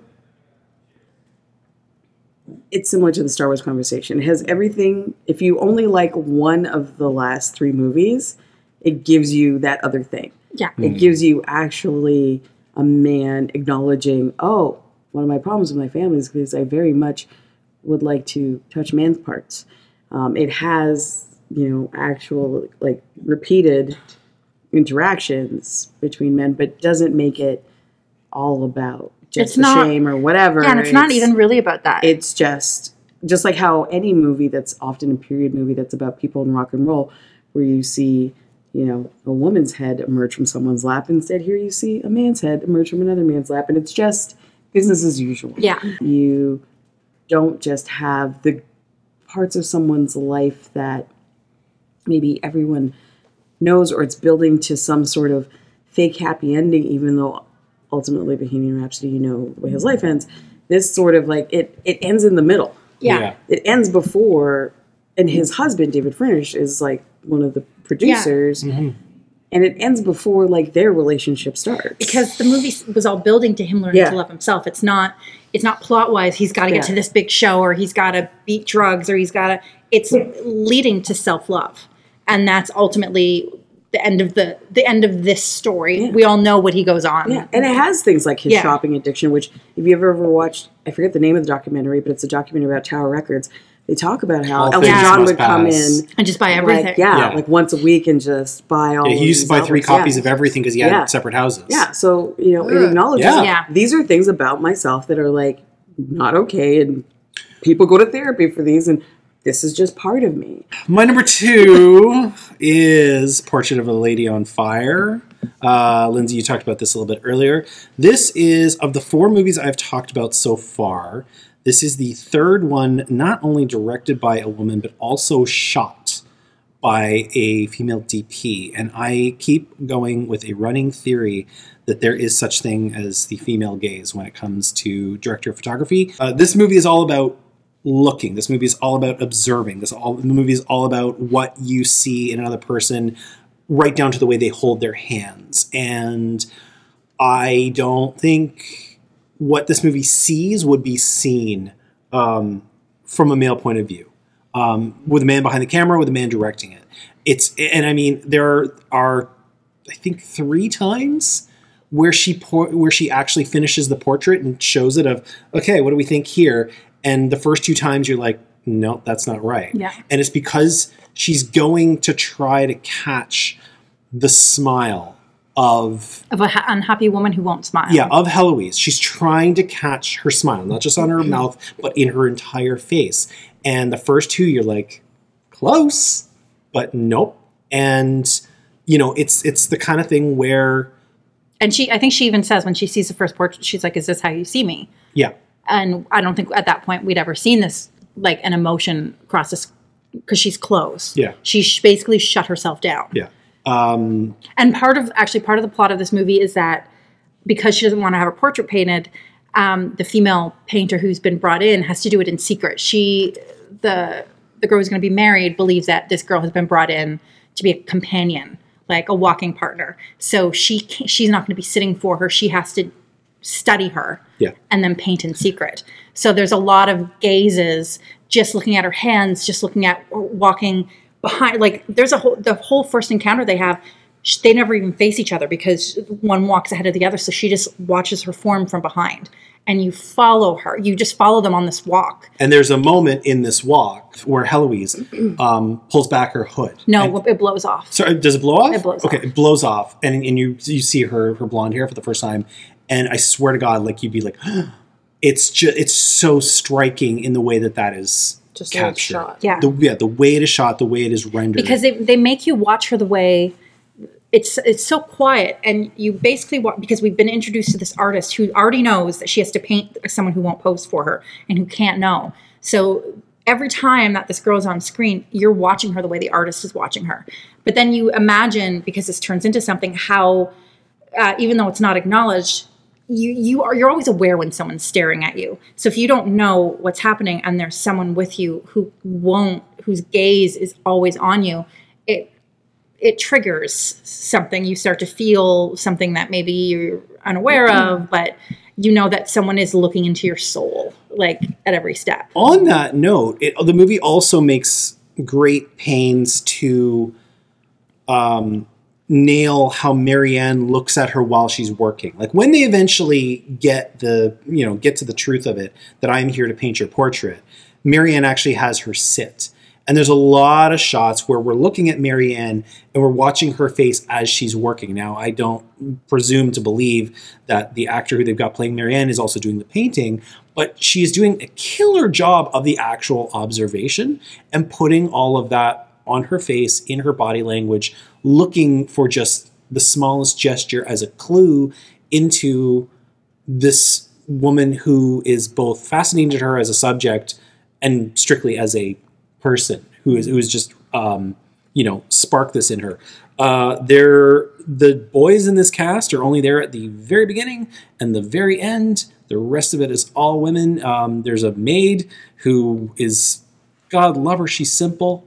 She's wonderful, and there's this whole sub storyline where there's just the maid and these two women, because the mother leaves for a while, are just alone in this isolated house, and it comes out that this young girl, this maid, is pregnant, and so they basically spend most of the movie. That's kind of how they bond, trying to help this girl abort her child. Oh my God! Trying to help her miscarry. So they do, like, there's a lot of scenes where they're just sitting at the table, and you see feet dangling behind them because it's all old wives' tales. The maid is just hanging, like dangling from the ceiling, doing for whatever purpose, and then they have to they go out together in a field and they're looking for certain leaves or certain things that they're going to boil and this girl's going to have to drink, and so it's just this sub storyline where it's just a sweet innocent girl. They never acknowledge who this person is. Is she in a relationship? It's just that they have until the girl's mother comes home to get this child gone. We're talking about stuff that sounds really bloody dour. Oh no, not at all. I'm loving this. I'm very excited. It's incredible. I'm listening to this going, I hate that I haven't, that I didn't get to see it in time. I hate it, but I'm also excited. Yes. And how little dialogue there is about this. Like, it's not like they have a whole conversation about this is what we're going to do. It's just like, I'll show you. How long has it been? Oh, it's been like 13 weeks. Oh, is this the first time? I'll help you. Yeah. Like, they don't elaborate on anything. You just, because it's made by women, you just know what's happening. Yeah. There are some moments in this movie that are unbelievably sexy. There are some moments in this movie that are unbelievably clever. One of the payoffs of this movie, without giving anything really, truly away, is a portrait that is done that goes back to the Orpheus and Euripides. Eurydice. Thank you. That myth. And the painting that is done is somebody comes along and says, "Oh, I've never seen that type of a painting done from this myth. Usually it's looking this way or looking that way. You've got this moment. How curious." And you're like, well, yeah, that's what happens when you give a whole other artist who has been underrepresented a chance to hold the fucking brush. I wonder what that's like. Has everyone dropped an F-bomb except for me? Yeah, you get one in the next one. I will not. Just right now, out of context. I'm a good girl. I will. I will not spoil the end of this movie. Oh no! Please don't. Except to say, no. The final shot. There's one sequence that makes up the final shot.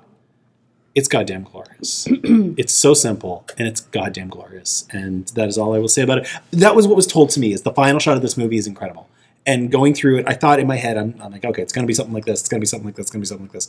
No, you get there, and it's just... When you get payoff like that, you kind of have to just hear what it is and then put it out of your mind. Portrait of a Lady on Fire.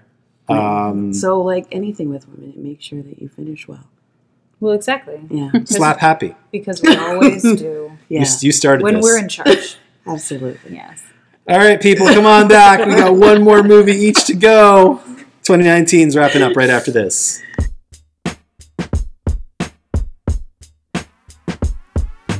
How do you mend when your world's apart? Ooh, carry on. Ooh, from the start. Somehow we fell in love, then fell right out of touch. And ooh, that was hard. But ooh, here we are. All right, enough gilding the lily. Petula Neal, Oh, your number one, 2019. We've touched on it several times, but let's dig in. Let's do this. Let's have it. I'm always mad when other people are right. It's Parasite. We've talked about it. I will say it starts off kind of the way Korean movies start off. It's, and I'm not saying that in a bad way. I love, one of my favorite things about TIFF every year, especially when Colin was still there and we still had Vanguard, there was this whole other like subset of Korean movies that you would get to see each year. It seemed like more and more that it was completely different POV of the world, and it was just good storytelling. And so it starts off like that. Like, these people are interesting to me. I want to see what's going on with them. They immediately establish sort of character ticks that, you know, you want to scratch at and find out more. And then to everyone else's point, it goes through a bunch of things. There was another movie a lot of people were talking about at TIFF, Waves, where that has some genre flips, but it's basically just two movies. It's two distinct movies. Because the thing happens, and then after that thing happens, it changes tone and remains in that other tone for pretty much the rest of the film. This one starts off with one genre, goes through all the other ones we discussed, and it ends with a fairy tale. And it starts off with some of the most sort of real life problems of, what do we do? What are we going to eat? How do we pay for this? This place shut off the Wi-Fi. Yeah, I can't get a signal because the neighbor changed the password, to ending with a really beautiful fairy tale. And everything in between. They do so much good work that with each shift, sometimes when you watch a movie and there's tonal shifts or there's genre shifts, you feel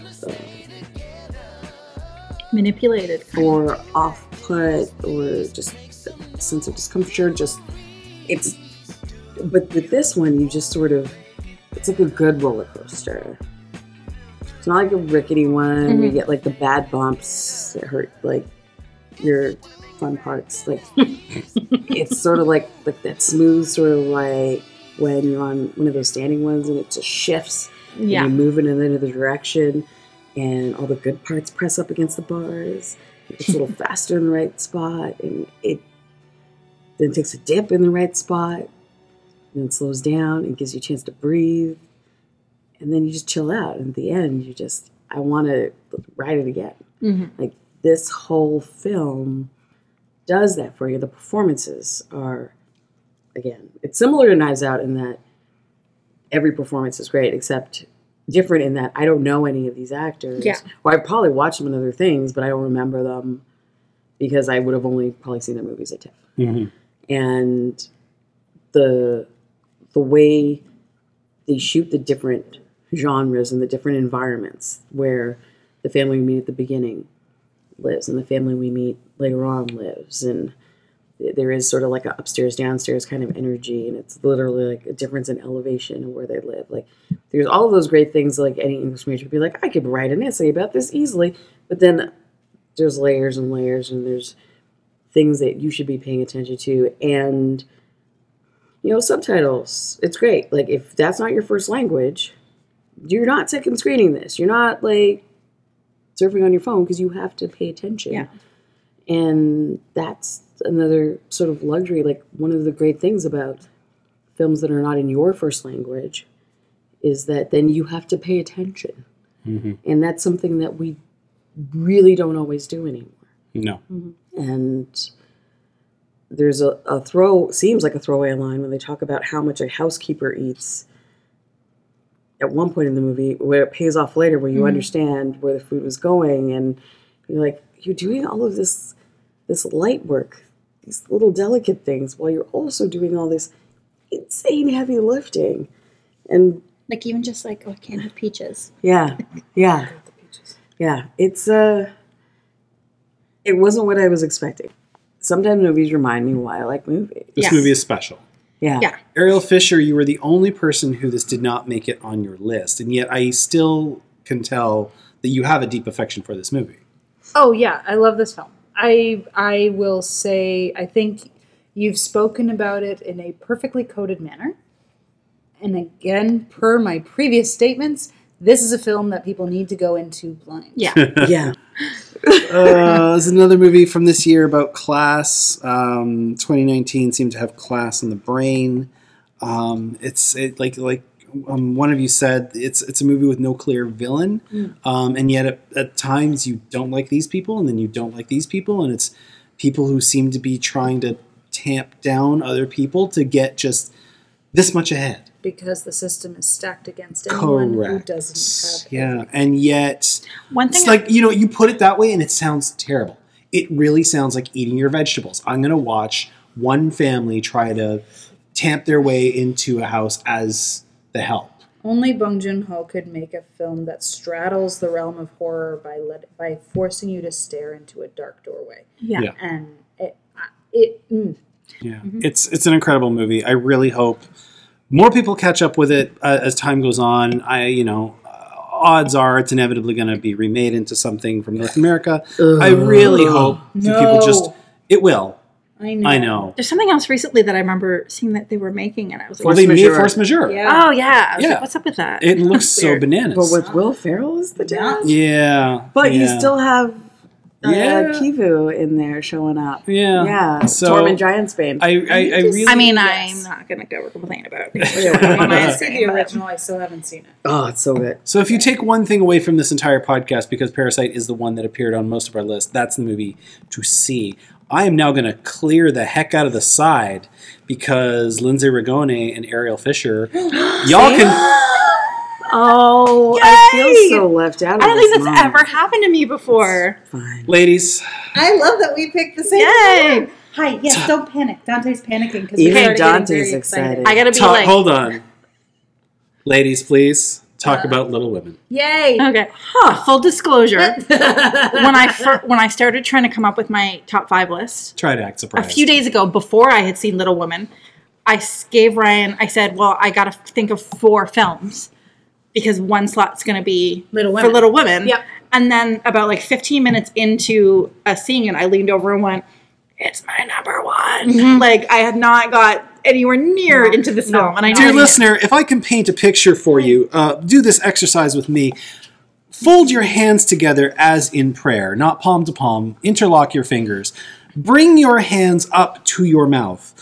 Have your eyes really, really wide and drop your mouth open. That was my wife through most of this film. Me too. And Sorry. the sleeves Nelson of my Muntz sweater watching Andy were Williams. soaked because Yep, I kept I kept like doing this From like, the I first was- 5 minutes, not Yeah. even. She's running down the street in the opening scene, and immediately my heart erupted, and I started sobbing. Yeah. And I think John came upstairs at that point and was like, "Is it good?" And I was just sobbing, rubbing my face, going, is perfect. She made a choice and it's big and it fits. And I was It's just concerned like- when I read that she had adapted it and she added a character. Wait, added a character? Like, well, that Mr. Dashwood, like just the publisher character. Oh, yeah. Like, it was like a construct to tell the story. Yes. And we've seen many versions of the story, and this was a different way to tell it. She did not tell it in the order that we normally see the story chronologically. Exactly. And instead, she decided to use Jo's journey to New York and her adventures in soon trying as- to get published as a framing device, which And, in and yeah. of itself is a bold decision to take such an iconic work and change it, and yet Yeah. she pulls it off. And this is the first, I think, really successful relationship with Friedrich. Yes! I think that I have seen. He was, first of all, he was very handsome. He's so dashing! And normally I have so many issues because I find that she's too submissive with him. Yep. She's normally such a strong woman. And as soon as he, like, whenever she's around him, because she's in awe of his intelligence and just his persona. That's Gabriel Byrne in the old one? Yes. In the And, like, 1994. I don't dislike him in Because there that. is one that predates that was with Katharine Hepburn. Yes, as which Jo I actually March. just watched last week also. I still need to see that. And I don't just, So I who don't, plays him in this one? I actually don't. I don't remember I'm not his familiar with name. him. Ryan's There's gonna look it up. There's a on it. weird connection between him and Timothy Chalamet from Lady Bird. There's some trajectory. I think it was like his sister or something. I don't know. There's a 6 degrees of Kevin Bacon. Are we Yeah. allowed to spoil this one? Because it's a property Everybody, that's yeah, existed everybody forever. knows. Oh Pretty yeah. sure- pretty sure we know how this This will go. is- Yeah. I always kind of wish they killed Amy. Oh, yeah. You kill d- him. You're really Kill doing it. this one. No, you don't at Yes, all. I Are do. you kidding me? Okay. You say why you hate Amy, and I Okay. will defend the shit out of her. This movie, No apologies. this movie gives her what we don't normally get with her her speech. Basically, all her speeches in Paris make me like her in those moments. I don't like her person as a whole, but I like her feminist persona. What really got to me in this version is when she's burning Jo's manuscript. That bitch does it page by page, and Yep. she takes pleasure in it. She doesn't throw it in the fire and then realize what she's done and feel remorse. That bitch is like, she's a complete narcissist with no feeling for anybody but herself. She is the full tender youngest age time. of young stupid. Yes, of course Yes, she is. and I don't How think many of she- us are intelligent and empathetic at the age of young I think stupid? she is the Interesting, 'cause type of that's sociopathic Making person. me think of Saoirse Ronan and Atonement. Yes. Louis Garrel Comparable. is the person we are looking for. Who? You may know Louis Garrel. You may know him from such films as The Dreamers in 2003 or Love Songs in 2007. Sorry, I just need Yeah. to look up a picture of this man. Amy, as they portray her in this film, she's not the type of person I think who truly. I mean, she loves her sisters, but she's the type of person how to act out emotions. So if she's apologizing, it's not because she's sorry. She's apologizing because that she understands that culturally and in society, she is expected to apologize, and then she'll get rewarded for that. And she knows that she has to behave like a lady in these situations, and she has to do this. Everything that she does is not. She doesn't act with feeling, because I don't know if she feels anything outside of herself. Hard disagree. Hard disagree. Okay. Yes, you are correct about her borderline sociopathic behavior as a young woman, as essentially a child, when she burns the book and everything, because she's petulant. She is stubborn and hot-tempered, and she wants what she wants, and she wants it now, and she does not want to be told no. And she does something stupid and impetuous, and she relishes doing it because she thinks that it's going to yield a result that she actually wants. And this is the crux of that whole engagement in the book. It's the crux of the whole engagement in the 1994 version. And it is that she suffers the consequence of being foolish and impetuous and spoiled and selfish and hurtful. And as a child, yeah, she is vapid and vain. Well, she is vain.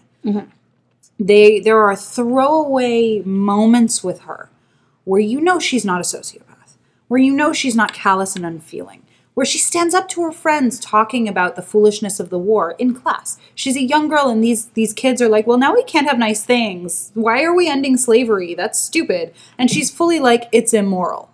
And they, come back at her with, well, your family profited from slaves. And she's like, yes, and we should all be ashamed, ourselves included. She takes responsibility for that as a kid. She goes on to do stupid shit, but what child hasn't? And as an adult, there is something really profound about what Greta Gerwig has done with Amy as a character, because she's taken her from the realm of being superficial and being the beauty who has nothing but that, and made her a self-aware woman of her time, which is something that more and more of us are becoming now. And it's understanding our circumstance, understanding our value, and what it is that we have to offer not only the world, but ourselves and the people around us. And from the get-go, Amy knows, and she even says, I'm not clever like Joe, I'm not kind like Beth, I'm not maternal like Meg. I am, I know what I am, and I know what I have, and I know that within that sphere, I am confined to the politics of the day, and that means that I have to marry. And she was taught from an early age by her grandmother, beautifully played by Meryl Streep, that her value is in her ability to marry well. So she has to become this portrait of femininity and womanhood. And that's the only part of this character that I respected in this is when she's giving these speeches where she's self-aware in Paris. I was like, well, that's something we haven't, because I always thought Samantha Mathis didn't deliver those very well, and then I love that version of the film, but she's just kind of like, oh, Laurie, I despise you, like, but you never really care why. No, she doesn't. She just kind of says it, but you don't feel it, and I do think that Florence Pugh knows how to say those words. And she's in 2 of my films this year. She's in Midsommar and this. And in both films, she channels this really intense and yet delicate, emotional nuance, I guess. I don't know. I always come back with Pugh. I always come back to Lady Macbeth and how there's 2 times in the same movie. I still need to see that. 2 times in the same movie, she sits down on the same fainter couch in the same center crop of the shot, wearing very similar dresses. And the difference between shot 1 and shot 2 is very subtle, but like physically very subtle, but emotionally it's night and day. She is such. My issue is that I never forgive Amy. I always think Joe forgives her too quickly. Yes, she had a near-death experience, which I think she was damn lucky to get at that point, because what bothers me is that the onus is put on Joe to be a forgiving person and not for Amy to be a better person. And that always sits with me, and I think it's because I'm going to say that I'm going to nerd out here. Amy is a Slytherin, and I think other Slytherin... No, everything you're saying is giving me strong Draco Malfoy thoughts. She's a Slytherin, and I do think from the point of view of other Slytherins, they'll be like, oh, yes, well, she did this because of this, and it's completely valid.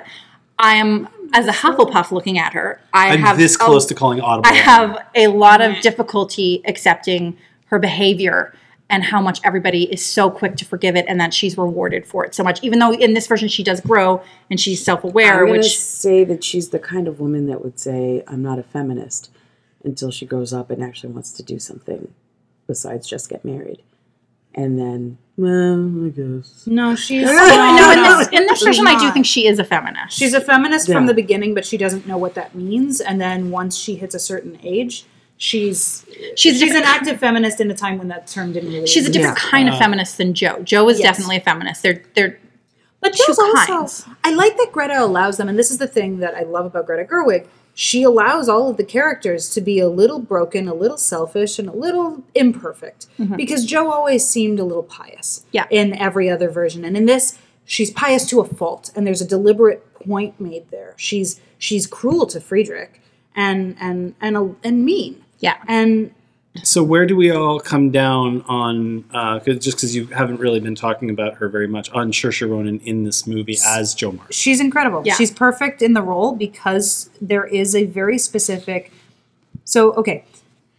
My big relationship to this film and why it's my number 1 is because I grew up with the 1994, like so many of us. I mean, I love the 1994 version. I watched it a couple nights ago. Were you those girls at the end of the movie talking to Tracy Letts saying, do you have the rest of this book? Was that you? What? The girls in this movie, the daughters do you have this book? Was that you? Yes, to an extent. I need to know how it ends. Come on, Daddy, where's the rest of this book? We need to read it now. because it was the big thing for me. So the story of how I came to this wasn't even through the book. It was through the 1994 version of the film. And it was one Christmas. My parents were still together. We were still living at the house where I grew up. And it was a perfect snowy Christmas. My dad, so I'm a Jew, but my dad always loved Christmas. He grew up celebrating it because it's way more fun than Hanukkah, and we don't really do anything on Hanukkah, and it's mostly for the little kids. So we always had Christmas as well. But I got the VHS copy in the clamshell case that I still have of Little Women, the 1994 version, and I watched it that morning, and it was always a Christmas movie to me, Christmas morning, and it was always this association with, and I fell in love with immediately, Josephine March, and the prospect of being a woman of words and a woman of passion who could just exist in a world with everyone else and find her home there in a place that was carved out for anyone but her.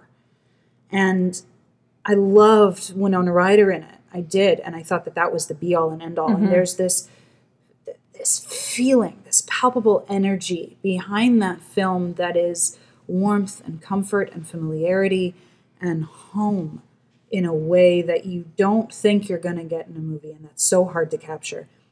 Greta Gerwig captured it. And she cast the perfect person to embody that woman who almost forcibly carves out a niche in a world designed for anyone but her, designed for men. And she lays down the gauntlet, and the way that Saoirse performs it, and Greta Gerwig wrote it and directed it, is that whereas in the previous iterations, the love story becomes kind of the overshadowing arc, here we get to the crux of why this story matters so much to women the world over, and why it always has. And it's that it's about a writer who's a woman. It's about being able to exist in a male-dominated world as yourself, to and bring her ending your up story with Friedrich and is your an voice. afterthought. Like it's just in the like, best way. Yeah, it's literally just my like, God. oh yeah, by the way, she has to have a romance, otherwise they're not going to sell the book. Okay, that's fine. And then she writes it in, and that's it. And it doesn't end. The film ends with her being a successful author. Yeah. Like the beautiful montage of her the book being printed, physically and made. her getting the first copy. While that notion is challenged too, like when Oh, she yeah, hands every step of the when he way. hands in the manuscript and Tracy No one Letts is wants there this like, story. so who does she marry? Yeah. Neither of them. No. She has to marry someone. Yeah. She can't not marry them. Okay, and fine. just her she marries acknowledging this. that, like, I mean, I guess even in books that is it just has to happen. I guess, So the publisher's like, I have some notes. yeah. Yes. Well, yeah. So Oh yes. And she comes to him at the very beginning and gives him some of her short stories. And it's very much, well, this isn't titillating enough. If you have anything like cut this, no one wants this emotional mumbo jumbo. Come back to me and she's pretending she's shopping short stories that belong to a friend of hers. Even And though, like, they clear. both know. He knows. She knows. She knows he knows. Everybody knows. that it's her, but they just don't acknowledge it. And then by the end of the film, she's clearly in a position of power and is just kind of confidently. Have you seen it? You haven't seen it. No, but What? I was an English major, and I was also a lonely, flat-chested girl with glasses that played violin. And I actually read the book, multiple versions of the book, actually, like abridged, non-abridged, whatever. I have the as a annotated child. version at home. Yeah, so I was like, I'd say the Winona Ryder one was one of the first times that I pretentiously said, I prefer the book. Y'all also haven't spoken at length about the Chalamet.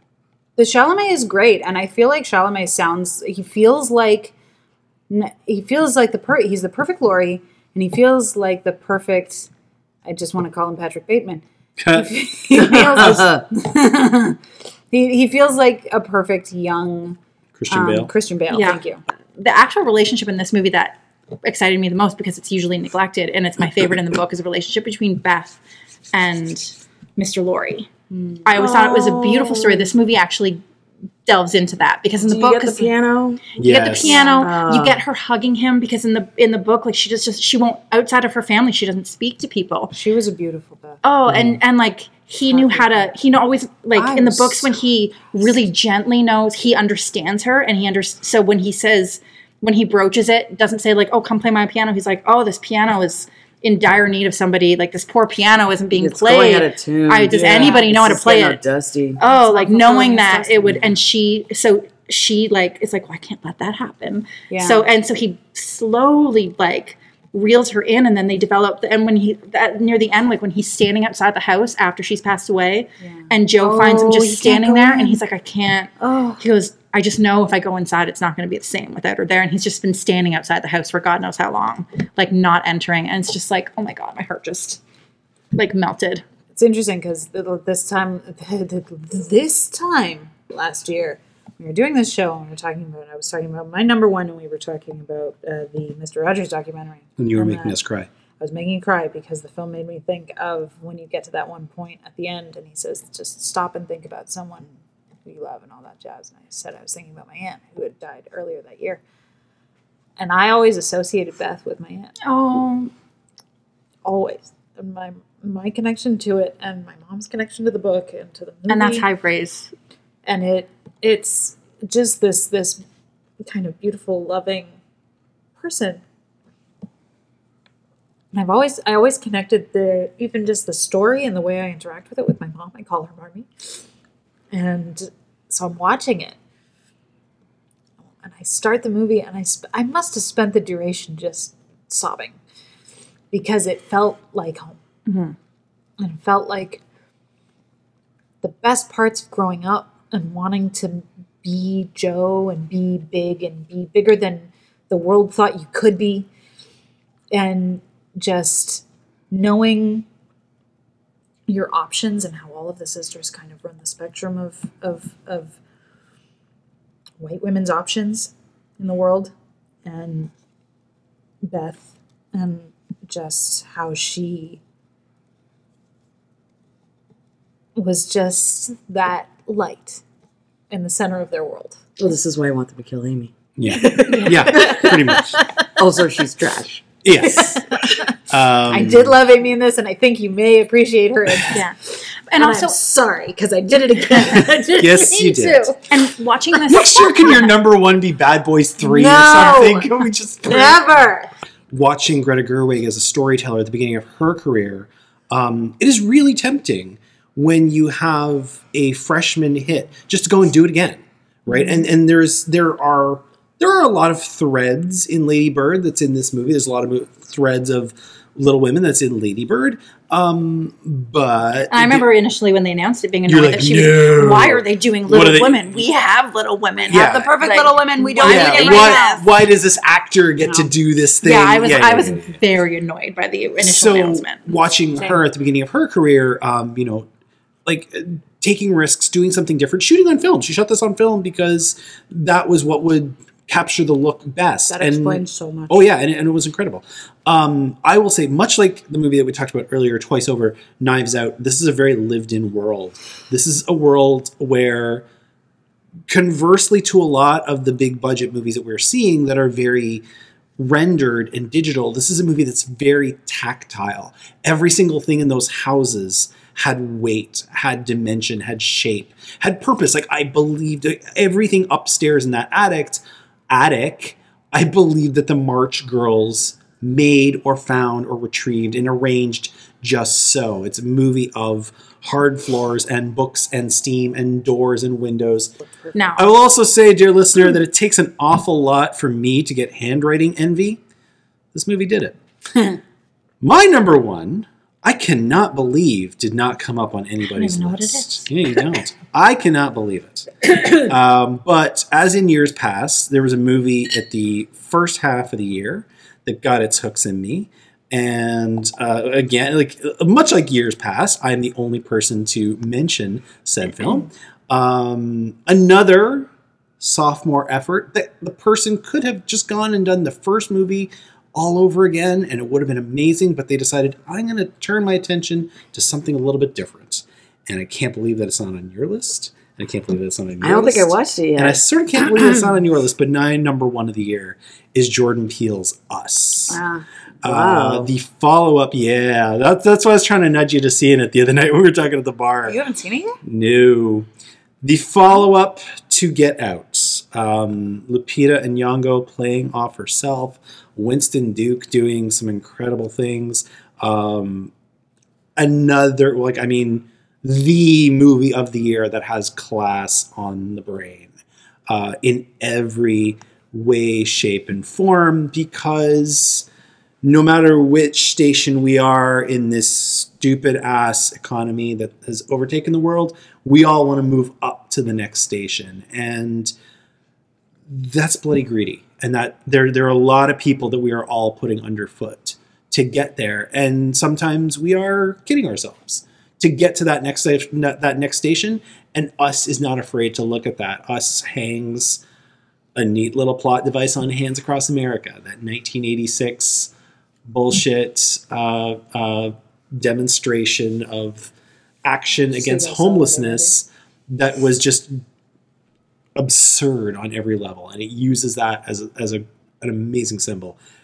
This film is like just chock full of symbolism, everything from the weapons that they use to the colors that they wear to the pop culture references that come in and out of it. Sometimes in this movie a chair is just a chair, but a lot of times a chair is so much more than a chair, and this is a movie that, holy shit, does it reward rewatch. You and I talked about this movie quite a bit. We did, yeah. This is right up your alley. What did you think of this movie? It didn't make your 5, but what did you think of this movie? It didn't make my 5. Personally, I didn't think it was quite as good as his first effort. Not because it wasn't as obvious, and Jordan Peele even said, like, off the hop, that this was never intended to be a political film pertaining to race issues. And I think a lot of people were expecting that specifically, and frankly, to them, take a long walk. You can have, a black leading family as a cast and not have it be about their oppression. It can just be that you're casting normal human beings in a role that they're right for and that they carry. Like, it doesn't have to be a thing. No. But there's a lot. I'm going to be completely frank about this. There's a lot about this film that I didn't fully understand the first time around and fully embrace. And it was actually Ashley Blackwell who wrote this really touching piece about it. And I still love it, and I think the performances are outstanding. And I think Lupita Nyong'o does such an insane job. Like, everything that she's doing in this is just like, sorry, fuck me running. I can't even grasp. Seriously, catch up. I like that expression. It implies a lot of things. Flexibility and dexterity. No, like, she's outstanding in this, and she does so much that is very easy to overlook. And she's such an incredibly talented actress, and I love getting to watch even Elizabeth Moss be this unhinged, and just all of them. It was unbelievable. But Ashley Blackwell, Graveyard Shift Sisters, did this amazing review of it where she got right down to this other side of the film that I think most people won't connect to or relate to, about how she saw herself in the film and how important that was to her. And that, to me, made a change from me thinking, I really enjoyed this movie and I value it and I value everyone in it and the work being done to create it, to, yeah, this is really important work that's being done. So but I will be the first person to admit this film is not for me. And frankly, that doesn't matter. That doesn't matter at all. This film is important. Frankly, I think everything Jordan Peele is doing and has done is important, because he is making horror. He is bringing the necessity of empathy in horror to the foreground and is forcing people to discuss why horror is an empathetic genre. And it's something that not a lot of people want to engage with, and it's something that not a lot of people want to think about. And they're the people who tend to say things like, Get Out wasn't horror, I didn't find it scary. Like, well, you are a human being who is devoid of empathy. If you cannot fathom why that is terrifying, you are incapable of putting yourself in someone else's shoes, and I pity you. I can't understand how somebody wouldn't be terrified of themselves, terrified of looking at themselves and either not recognizing it, looking at themselves and seeing a choice not made, looking at themselves and seeing something they don't want to be, which is what this movie confronts, along with the fact that, I mean, it's all hung on something absurd, right? The whole idea that there's an entire subculture literally living underground in this vast network of tunnels that happens to crisscross America that nobody really knows what they do. That's Jordan Peele's in on this, is he's like, there's all these tunnels. I think I just liked the movie, and I think I really liked the first half. And then once it started, I think once we got the explanation, I was like, I don't know what I thought the payoff was going to be, and it definitely wasn't that. I don't know if that was it's kind of me. Like, I mean, I just was like, I kind of Some people complained it was too obvious, and I kind of feel like I might have preferred it if there was no explanation. Like, and to an extent, there kind of isn't. A lot of that exposition. I actually really love the way they did that exposition because it frames it like this sick, twisted fairy tale. You're loving an awful lot about a movie you thought was just pretty okay. I told you, Ashley changed my mind. Oh, okay. and some of it, like I thought, you also changed my mind because you. I think Holy you were shit! the one, What? No, what? I know. It's a Christmas miracle. You're speaking to a Jew. Watch it. No, I am. No, you. I think it was you who brought up the tools. Yes. And like to me, you shared an article with me where it was showcasing how you have. No, that was out of my head, woman. Come on now. No. You sent a link to me. Someone had written something about everything else, but not necessarily about the scissors. The scissors We I was just talked talking about about. it. Yeah. And how it's you have Recognize. the tools of the of the bourgeoisie versus the proletariat, and this idea of a class divide, and how they're using scissors, which are the means of creating things for others that are their weapons and their tools. Whereas the wealthy, the people on the other side, are using golf clubs and motorboats and all those SUVs. And Land Rovers, I think. Bougie sculptures and that kind of thing. Whereas the stuff of money. Yeah, whereas the tethered are using the tool of gardeners and tailors and something so common you can't imagine not being able to find it within 10 meters. Yeah. Yeah. I would have had a hard time doing what it sounds like you weren't able to do, which is not comparing it to Get Out. Not thinking about that every minute. Yeah. And I think that's part one of my of the problem reasons why also. I didn't watch it. Yeah, fair. So I probably will, and I feel like if I let enough time pass, I'll probably like it more. Possibly. Probably. I think you'll also probably maybe it'll be the same thing as me. I appreciated it more on rewatch, and I appreciated it more the more I read from other people's perspectives on it, who maybe had a deeper connection to it than I did. And I only saw it the first, like the one time that I saw it. Yeah. So I don't know how I'd feel on rewatch. I just know I remember the lights went up and I was just kind of like, it's fine. Listen, Jordan Peele 2 years ago got an Oscar for his directorial debut. He very well As the writer, not as the writer, not as the He's a black director. man, I mean, so well, just pump the brakes. I mean, They were this willing is- to give him that much. This But is no more. quite true. This is the thing, is that the only thing I will say about that is he was just in a goddamn stacked year. You know, like that year was Get Out and was 3 Billboards and was Lady Bird and was the ultimate winner, Shape of Water. Something's got to give, right? And Something's got to give, but the Oscars are political. Let us not forget. They are, but at the end of the day, it's not like he won for lighting. Like if you win an Oscar for writing your script. He won for writing, and it was deserved. That film did what Night of the Living Dead did. That film did what Dr. Caligari did. That film ushered in a new wave of a genre that has been one of the most prolific, influential, and subversive of cinema since the dawn of the medium. Yeah. That man deserved more and deserves more every single day. And I put it to you that Us continues what that first achievement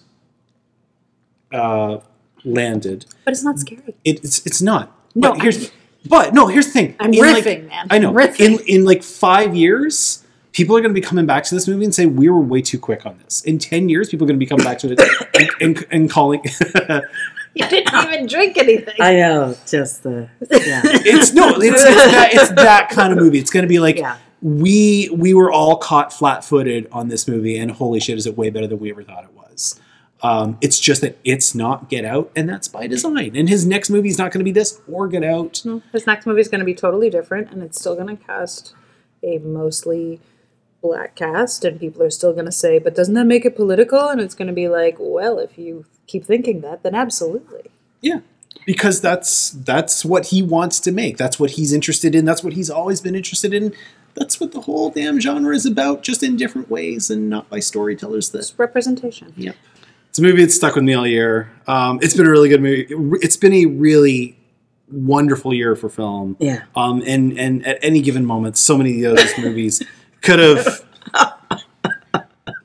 I'm just laughing about the pasta. I know you are. Dear listener, this is what happens when we podcast for 3.5 hours and drink ourselves stupid. There was a bottle of bourbon on the table that started out full. There still is a bottle. And yeah, there's a bottle. There's not much bourbon. It's got a third left. Any of these movies would give you a wonderful evening. Little Women, Us, Parasite, Knives Out, Midsummer.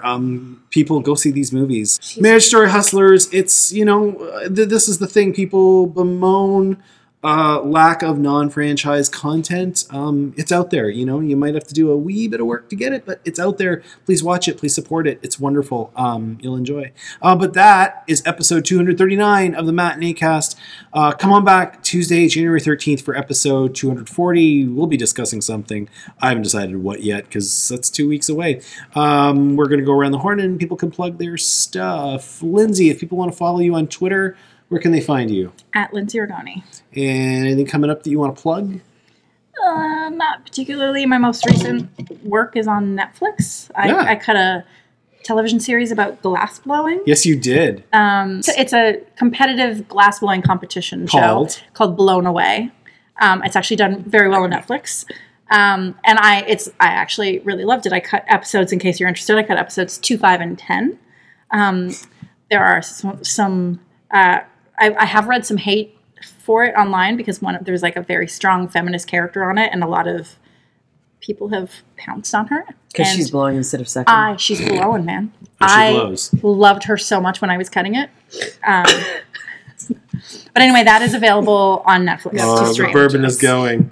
Very nice. Thank you for being here. I appreciate this that you do every year. Patilla Neal, ye with your head in your hands. What you doing that people can look for, hon? First, I'm apologizing for that sucking instead of blowing comment. Second, never apologize for that. Yes. Yeah. Second, my In a TIFF podcast that I do sporadically outside of TIFF season. Also, I'll be on another year-ender for Geek Hard and you castitute. I know. I'm out in these streets, yo. And also starting in 2020, I'll be a regular on their other comic book podcast, Back Issue Bloodbath. And if people want to find you on the tweets, Obesa Cantavit. OBESACANTAVIT. And thank you for being here. Lady Bourbon, Ariel Fisher. Yes. What are you working on that people can look forward to? Well, you can find me on the Twitter, on the Instagram, pretty much everywhere at AFIS8, AFIS8. You can also, and should also, immediately, if not sooner, go and subscribe to Shudder's weekly newsletter, The Bite. I believe the web address is try.thebite.shudder.com or something to that effect. We'll nail that down before this publishes, You'll folks. hyperlink it somewhere. I will, yes. Go and subscribe. Look at the show notes. It is a weekly newsletter that I edit, wherein the opening piece is a short essay written by various people in the industry, be they filmmakers, writers, producers, film journalists, you name it. You subscribe! Yay! We have a lot of great stuff coming out in January, and there's a lot of amazing stuff coming out on Shudder soon. Other than that, you can also find my podcast that I do with my mom, which I have been neglecting this year, which I swear to God we're getting back to, called After All, a Mary Tyler Moore podcast, the cross-generational podcast that explores the personal, political, and social implications of the... It's been a while. I'm a terrible podcast Drunk? host. Oh. Shush your face. But you can also find my monthly column on Slash Film called Queering the Scene, wherein I do a queer reading of various different films. My Mission Impossible 2 one was particularly popular with the Ethan Hunt stans who did not like me suggesting that film is homophobic. Anyways, go forth and find. My site is thematinee.ca. For more audio content, you can find back episodes by going to thematinee.ca/podcasting. You can also find them on Stitcher Radio, Blueberry, Spotify, whatever Apple's doing with their podcasting shenanigans. Everything gives you ways to subscribe for free and get alerts when new episodes drop. If you have feedback on any of the movies we have talked about today or any of the side tangents we have taken, there's a comment section where you can leave them. You can email Ryan at thematinee.ca. Twitter, you can find me. I'm matinee_ca, or Facebook.com/darkmatinee. Any final thoughts, ladies? I'm gonna go slap something. God damn it. For Ariel, Lindsay, and Petula, I'm Ryan. Have a happy and safe 2020, and we'll see you at the matinee.